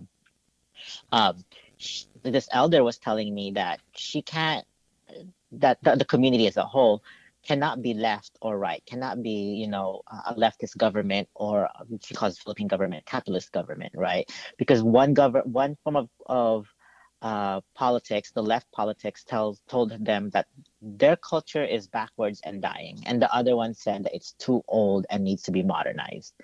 The left told them that they need to re-educate themselves and let go of their culture, while the capitalists told them that they need to sell their culture. So indigenous people are caught between these frameworks that many folks are, and like here in the United States, leftist organizations don't understand that indigenous people are pitted against the politics of the left and the politics of the nation state, and at the end they're still consumed by both peoples, right? yeah, And that yeah. so one, like, you know, the Filipino American collects the indigenous identity as material possessions, and in the Philippines they tell them that those identities should be put in museums. And so there's this weird thing, and I don't know if it's happening in Chicano community as well, where the amateur museum is actually Filipino Americans who are going to the Philippines collecting tribal, quote unquote, tribal artifacts and indigenous cloth, and they're making their living rooms. This like amateur museum. They're collecting. They're Yeah. legitly collecting indigeneity to make a point that they're presentable to be indigenous. Yeah, that's fucking wild. And I've That's seen some folks in, Mexican Americans, Chicano folks who are like, oh, I got all these weavings from the Chiapas and it's all over my wall now. And I'm like, oh, okay, cool. Did yeah, you man. pay them equal fair trade or did you barter so you can get more? Because now you're really think if you bartered and didn't pay equal payment for it, then you're part of the problem. Hmm. That was my struggle, like for until just like this last year recently was like making the balance between well, I don't like capitalism, so there's no fucking balance. So but Hmm. like my how I classified politically outside my indigenous identity, like am I socialist, am I not a socialist? Because like for the longest I talked about this on my last podcast, when I talked to Nick Estes from the Red Nation. They're a Marxist indigenous organization in New Mexico, or they're a communist organization, however they want to identify. And I'm very far to the left, but when I was going around these non-native, leftist organizations, they were super fucking racist against Native people, giving me Hmm. nicknames like Two Feathers. They're talking about raping Native women. And I was like, yo, what the fuck is this? This is not right. How can you be liberating if you're talking about raping Native women, And it was just like Hmm. really disgusting.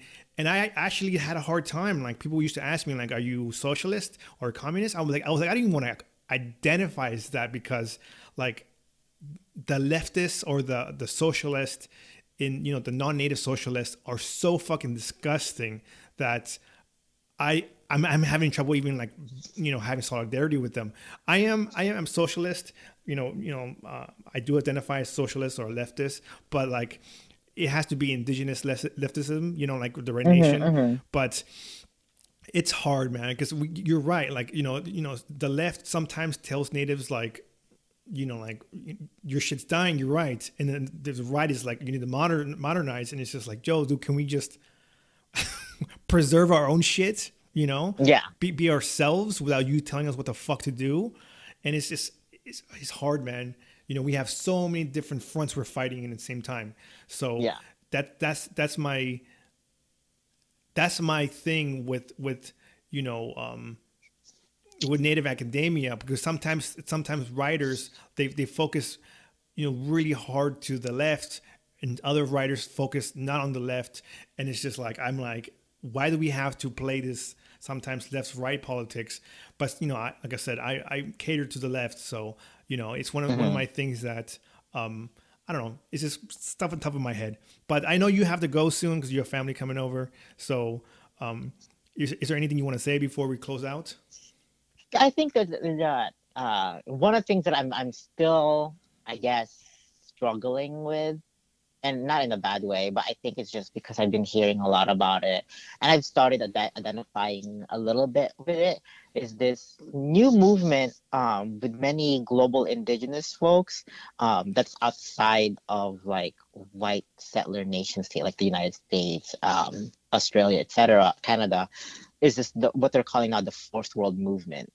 I don't know, have you heard about that? No, I've never heard about that.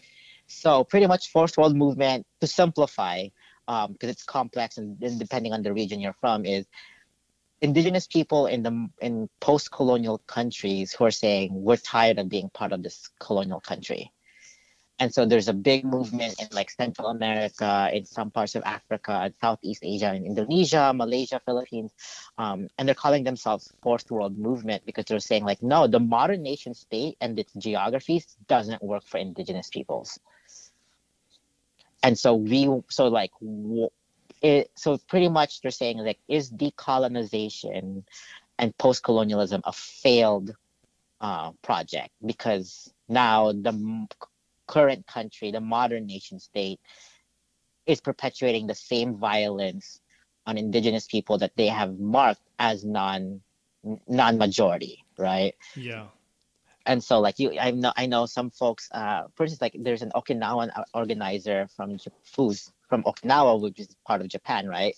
Who's saying like, no, Okinawa needs to be separate from Japan, and we're part of this fourth world movement, and we need to decolonize from Japan.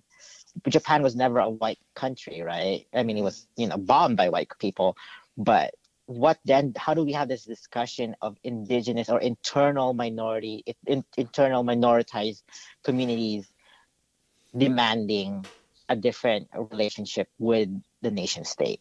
Yeah, that's the. So Yeah, go ahead. yeah, Sorry. go ahead. Yeah.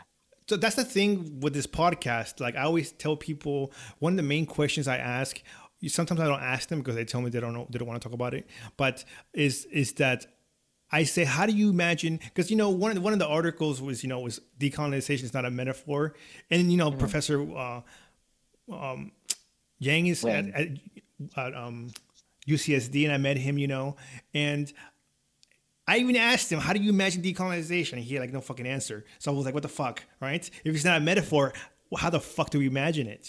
Like what do we imagine how life is gonna be after? I'm just gonna say here in the U.S. After the settler state is gone. So then I even simplify even more, right? How do you imagine the political structure, the government structure after the settler state is gone? And people are like, I don't know. I'm like, if you don't fucking know, then how can you say decolonize? How can you say something that you don't even know what it looks like? And I always tell people, my thing is like, and I make it so fucking simple for them. Like, I imagine, and this is how I imagine it. Like, there is like a government body with one member from each tribe, a representative, you know what I'm saying? And there's a lawmaking process, and there can be like another house with like people that are non-native, so they can get some sort of representation too, So, to me, politically, total sovereignty, total decolonization is when Native people make laws on their own land. You know what I'm saying? And since there's so many fucking tribes in the U.S., like, we need to work together in some kind of government body, but then how far does it go? Like, should we also encompass Canada and Alaska? Should we encompass Mexico? What if some of these communities don't want to be part of their own government? What if they want their own decolonial government the same way, but their own? You know what I'm saying? Like, you can't force them, but that's the thing. Like, we have to imagine, a government body where Native people are talking to each other. Can you imagine a government body where Native people talking to each other, and then we can talk about blood quantum? Like, fuck blood quantum, we don't need this shit, right? Yeah. Like, like this tribe wasn't recognized by the fucking colonial government. They're part of us, right? Or this tribe right here, this tribe paid some U.S. senator to become recognized by the states. Maybe we should talk about them and how maybe we should like see how that history, that embezzlement, because there's some tribes that people claim that they paid some senator and then they got state recognition. Let's be real about that shit. You know what I'm saying? Yeah. So we can talk amongst ourselves, like, hey, what the fuck's going on here? Like resources and, preserving culture and preserving languages. That's what I imagine decolonization, not political parties, not a fucking ideology like Chicanismo. Like that itself is decolonization for me. You know what I'm saying? And, where there's no structure, where there's, like anything, that's some settler states or some like hierarchy of like, like race structure, like, oh, Chicanos are on top, or none of that bullshit. You know what I'm saying? And then what does that look like at 500 years after that? Like, how would dynamics change after that? Because I will also talk about, black natives. What about the role of black people? Like, what does that look like? What kind of representation do they need in this decolonial government? Because they were forced here and they're not going back. I refuse. They belong here now with us. You know what I'm saying? They have a history here with our land. So are they part of that decolonial government? Like the native structure, or are they part of the non-native structure? I think they should be part of the native structure because they're part of us now. You know what I'm saying? So it's like you can't kick away, refugees. You can't kick away immigrants. I mean, this continent has a history, a really strong history of like immigration from all around the world, man, all around the world. And I think to say, there's some Native people, they're like, oh, they should go back to their own country, is fucked up. Right? Because you don't know why people came here in the first place. Like some Chinese people came here forcefully to build railroads, and their ancestors, I mean, their descendants are still here, right? Some came just from migration. Some people came, forcefully. Some like had no choice. Like all these are conversations we need to have within this like indigenous Senate, right? But that's the thing. People want to say decolonization, but they don't know how the fuck it looks like. So to me, I'm on that balance too. Like, should we maybe like restructure how we, and then not only that, like how we say decolonization about other parts of the country where I have no say so, like the Philippines. Like, how do you imagine the Philippines decolonized? You know what I'm saying? I have no say so on that. So that's something like maybe you or the Philippines, Filipinos or the native people there need to imagine. I don't know, right? So yeah, and I think that's another thing. It's like I'm as much as I think decolonization is not a metaphor. Decolonization should not be romanticized, right? I also think that there's this really interesting thing where when people say liberation, decolonization, or what's it called? What's the other word that they throw around? Revolution, right? Oh, yeah. It's always in the construct of the possibility of doing, but never what it looks like and what's the day after. Like I always tell my students, when you're saying we need a revolution, I'm like, perfect, yes. Yes, we do. What does the day after the revolution look like? No one knows what to say to it. Exactly. Right. And so it's just this. So for me, I think more so on the fact that how much have we romanticized decolonization, revolution, liberation as just mere, not even metaphor, but just mere fetish at this point, a mere imagined state, without actually having the conversation of what it will look like. Yeah. Right. And I think that, I mean, I don't know what's Wayne's, response to that. But I also think it's one of those moments where there's this constant dialogue about revolution, liberation, decolonization. And there's never a conversation about, how do we do it? Exactly. What's gonna look like? What's the day gonna be looking like after? What's the week after gonna look like? Exactly. Right. And so, because I can almost historically look at it in a Philippine historical structure, the day after revolution, the day after many communities revolted against the Spain, then the Americans came, right? And then after many folks started fighting the Philippine-American War, and then there's this promise for independence happened in the 1940s, 1946. The day after the liberation, quote unquote, the first thing the Philippines government did was like, all right, we got to maintain the nation state. We got to internally colonize now. Exactly. We need now to make sure that, so we don't, what does it mean to really be liberated? What does it really mean to have a revolution? What does it really mean to decolonize without perpetuating the same violence that you already know? That's for example, talking about that's what my concern when I talk about decolonization. I always tell Native people, what if like the U.S. government just collapses like the Soviet Union, right? You never know. Mm-hmm. Like, economically, it's a possibility, especially how things are going right now. Like, you don't know what the fuck. And the first thing that's going to happen is these white militias are going to start taking over towns, right? And that's fucking scary as fuck to me. Right? So who are these people that are trying to take over after?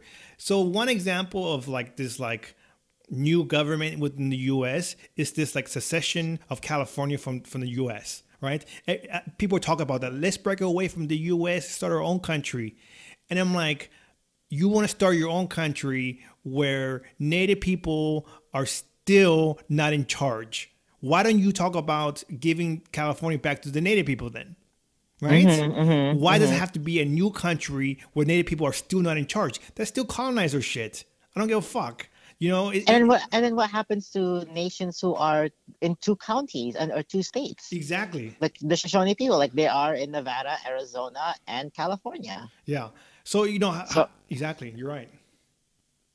Go ahead. So who gets to like define these? Like we gotta separate California from the rest of the country when that liberals' perspective, and again, like I don't play on the liberal conservative tropes, but I just want to say like that particular liberal like neoliberal perspective demands an erasure of nations of tribal nations, indigenous Native American nations who are already not part of particular state boundaries and borders.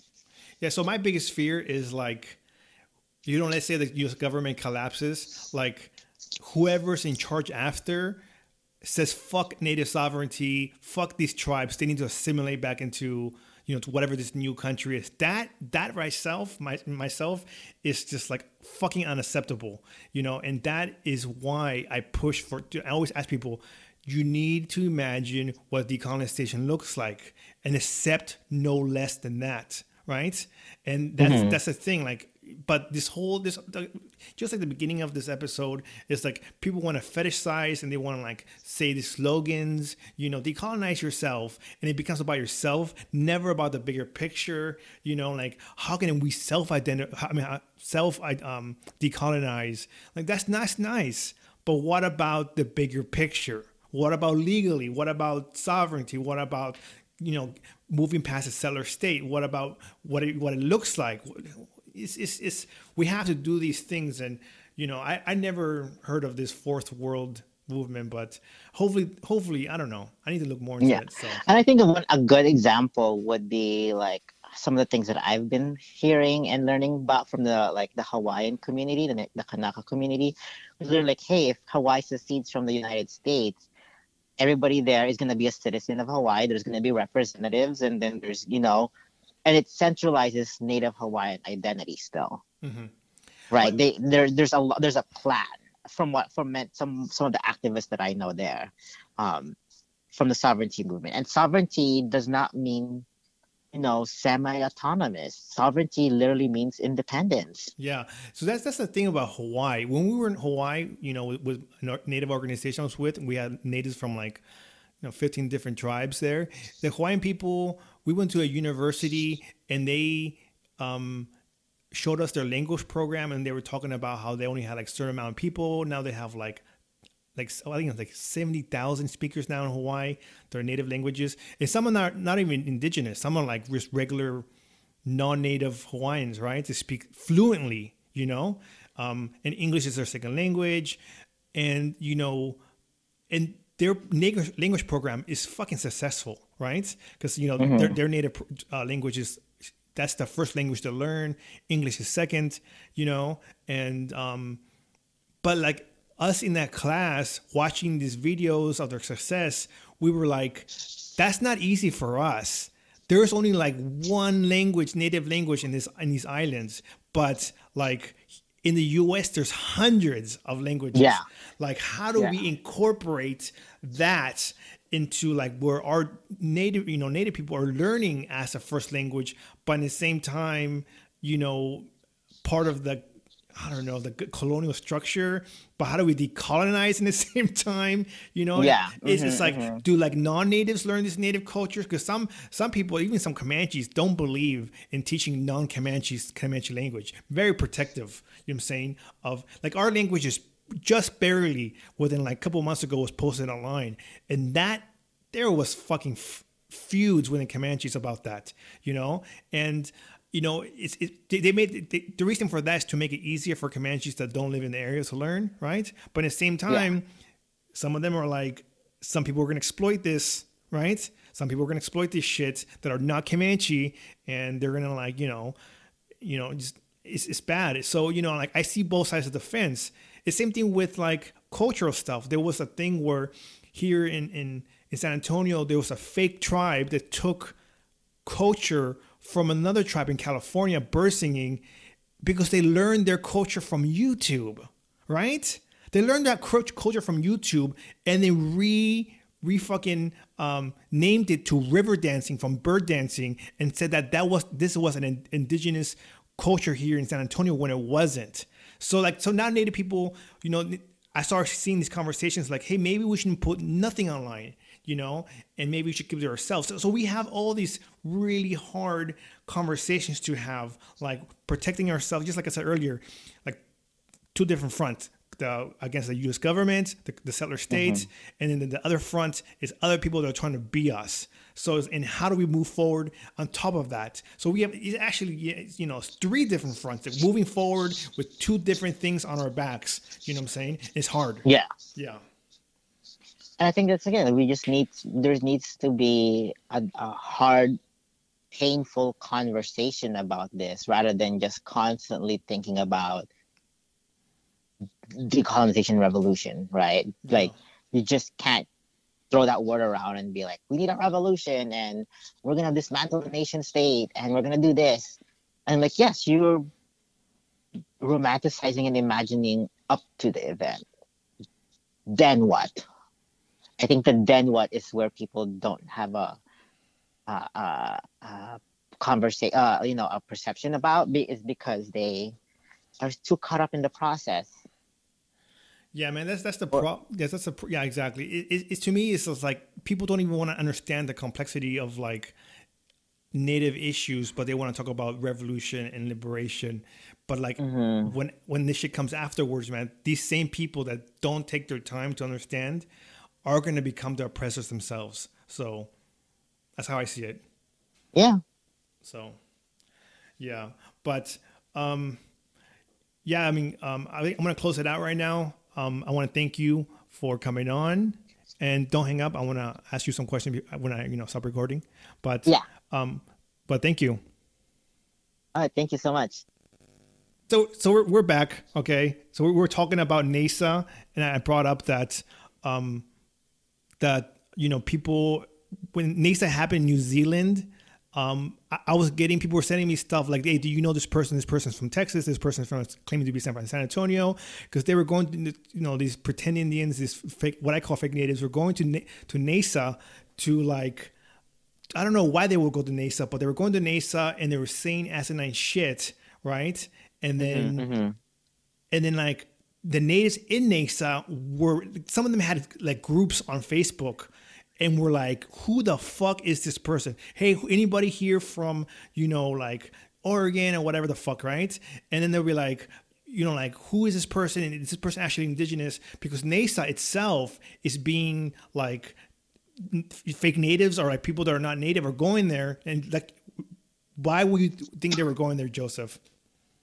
So NISA, for the audience to know, is the Native American Indigenous Studies Association, and they have a conference almost every year, or they try to have it every year, to address not just Native American studies but global indigenous studies, like the problematics of being in like indigeneity, indigenization, and decolonization. NISA folks have no tolerance for fakeness or pretending identities.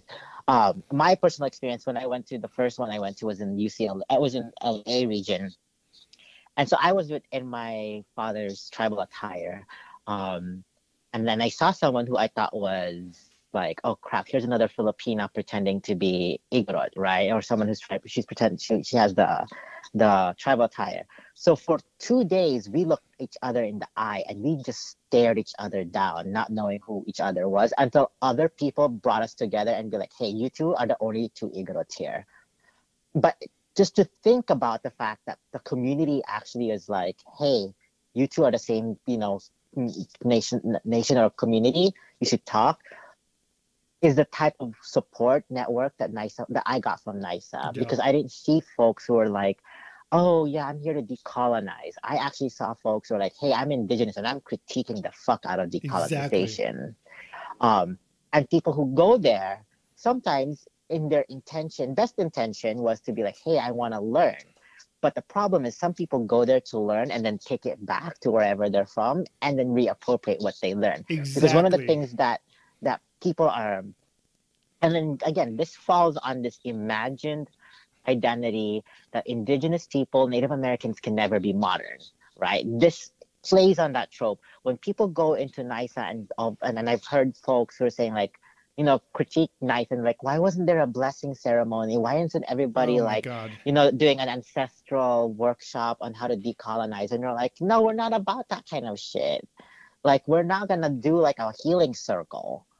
right? Yeah. We're not gonna go do some ancestral like veneration and offerings of food to an altar or whatever. Like that's not the point of this comment. This is like we are here to be critical. We're academics, we're activists, we're social organizers, community organizers, we are cultural bearers, and we get to be in this space and be like, how the fuck what's happening in your community? What's the fucked up thing that's happening there?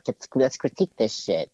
But there are people, like I said, who's going there thinking they're gonna find some kumbaya, um, healing circle, holding hands, all of a sudden playing drums and gongs and doing some form of, you know, circle ceremony, and get really disappointed that they're not getting that particular thing met there. And I think that's the most hilarious thing ever. Like one person even asked me, like, "Hey, we've never had an Igorot blessing before in our community." Like this is a Filipina who was just there for the conference, and I'm like, "That's nice. You shouldn't. Are you Igorot? No. Okay, you need to stop." Yeah, that's the thing. She just got quiet. Yeah, I encounter stuff like that, but okay, so I had to tell a story. I had to go back a little bit. So there was this person that did something very offensive here in San Antonio, culturally, and this person claims to be detribalized native, and we talked about that earlier. So I actually made PowerPoints, and this PowerPoint was the history of indigenous sovereignty, was like from like the British colonization all the way to like modern, right? It was like fucking like, I don't know, 40 something slides, right? And then I broke down decolonization is not a metaphor into section slides. And that was like, I don't know, 15, right? Just so because to not give the person an excuse, oh, I don't understand it. So I broke it down. So she didn't have to read it, right? So I gave the PowerPoints. I was like, here are the points of the article, and here's the points of the, like sovereignty, what it means for sovereignty. She came to my house with her family. I cooked dinner. This is like a thing. Like I make dinner, and we want to see the presentation. Making these PowerPoints it took me like almost a month, right? She came to my house. We talked for hours, right?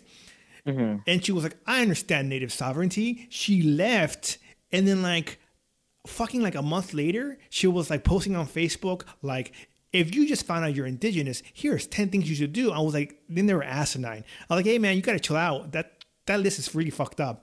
And she was like, oh, you live in fantasy land. I'm like, hold up, But then she was like telling people that, and people were coming up to me. They were like, hey man, she's saying that, she went on what the fuck. I think she took what you told her and made some shit up. Like she said that Aztec dance groups, danza, the Capulis, are sovereign nations. And I was like, that's not how it fucking works.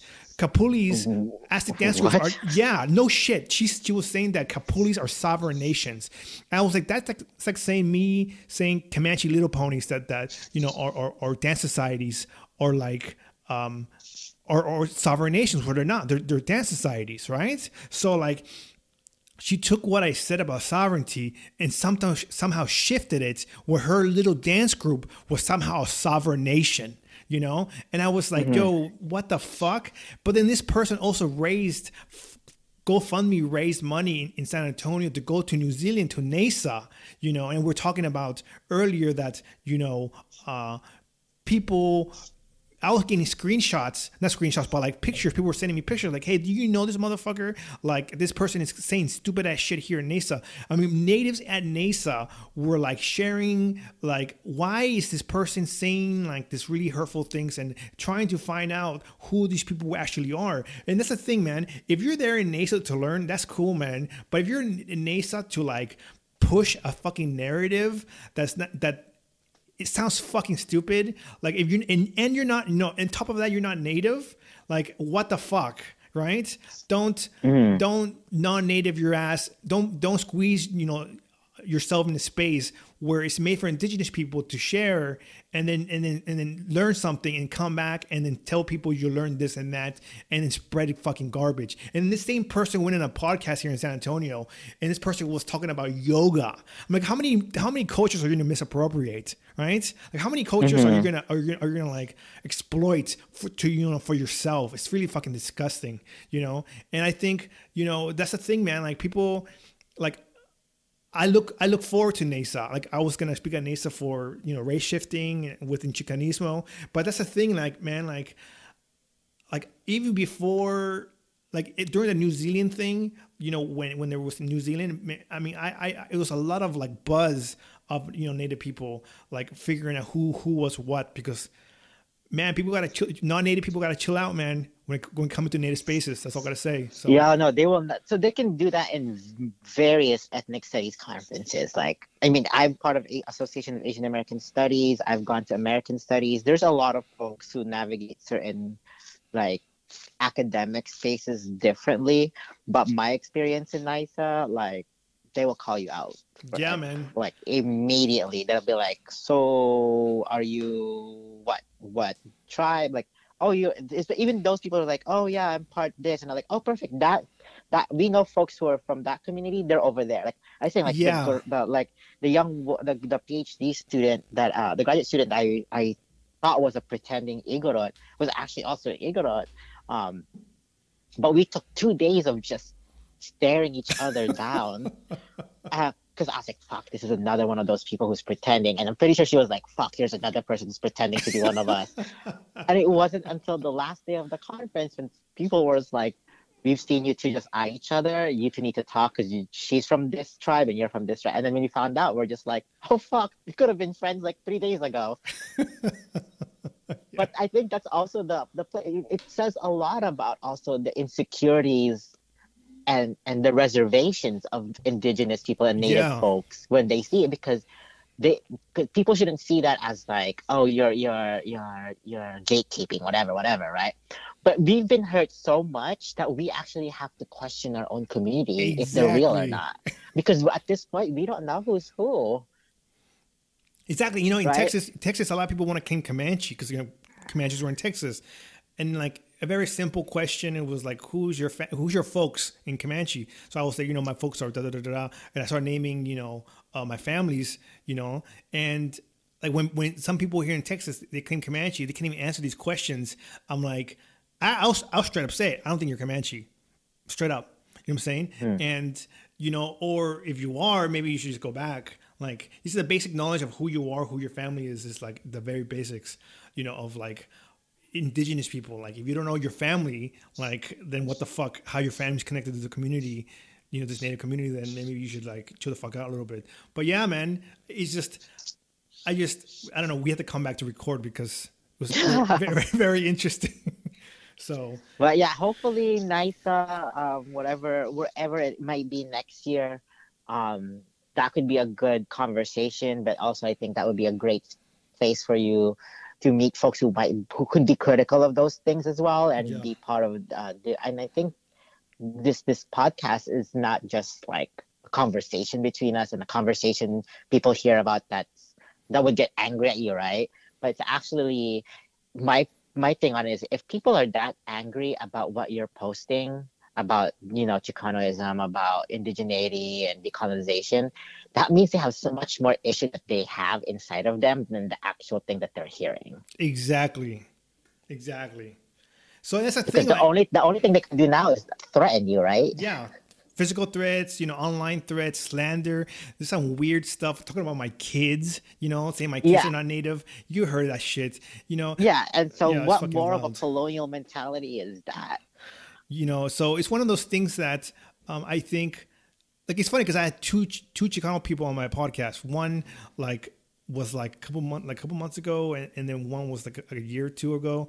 Like, I talk to Chicano people and I work with them, and it's just like, I don't have to like be like, hey everybody, I do work with Chicanos and post it. No, I don't.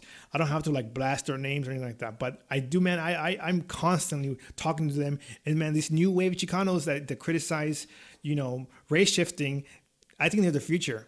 So Hmm. yeah, So I think that's where we have to start catering to these. I want to. I don't want to sound old or anything, because apparently millennials are old now. yeah, Um, we gotta cater to how the Gen Z starts really complicating these identities, yeah, and because I think the Gen Z are the ones gonna push the millennials and the older millennials, and then I forget what's the one after us, before us, um, to really think about like, hey, you did these research, you did these conversations pre-internet. Yeah. What now is the new model of life and model of conversations do we have? And it's not in a simplified manner. No. Yeah. Yeah. It's well. It was a good conversation. So, thank you for that. Yes, and just let me know if there's other opportunities or other ways, and we'll connect to make sure that these discussion doesn't stop in this, Yeah, segment. I agree. And we'll have you back on. So, I thank you for that.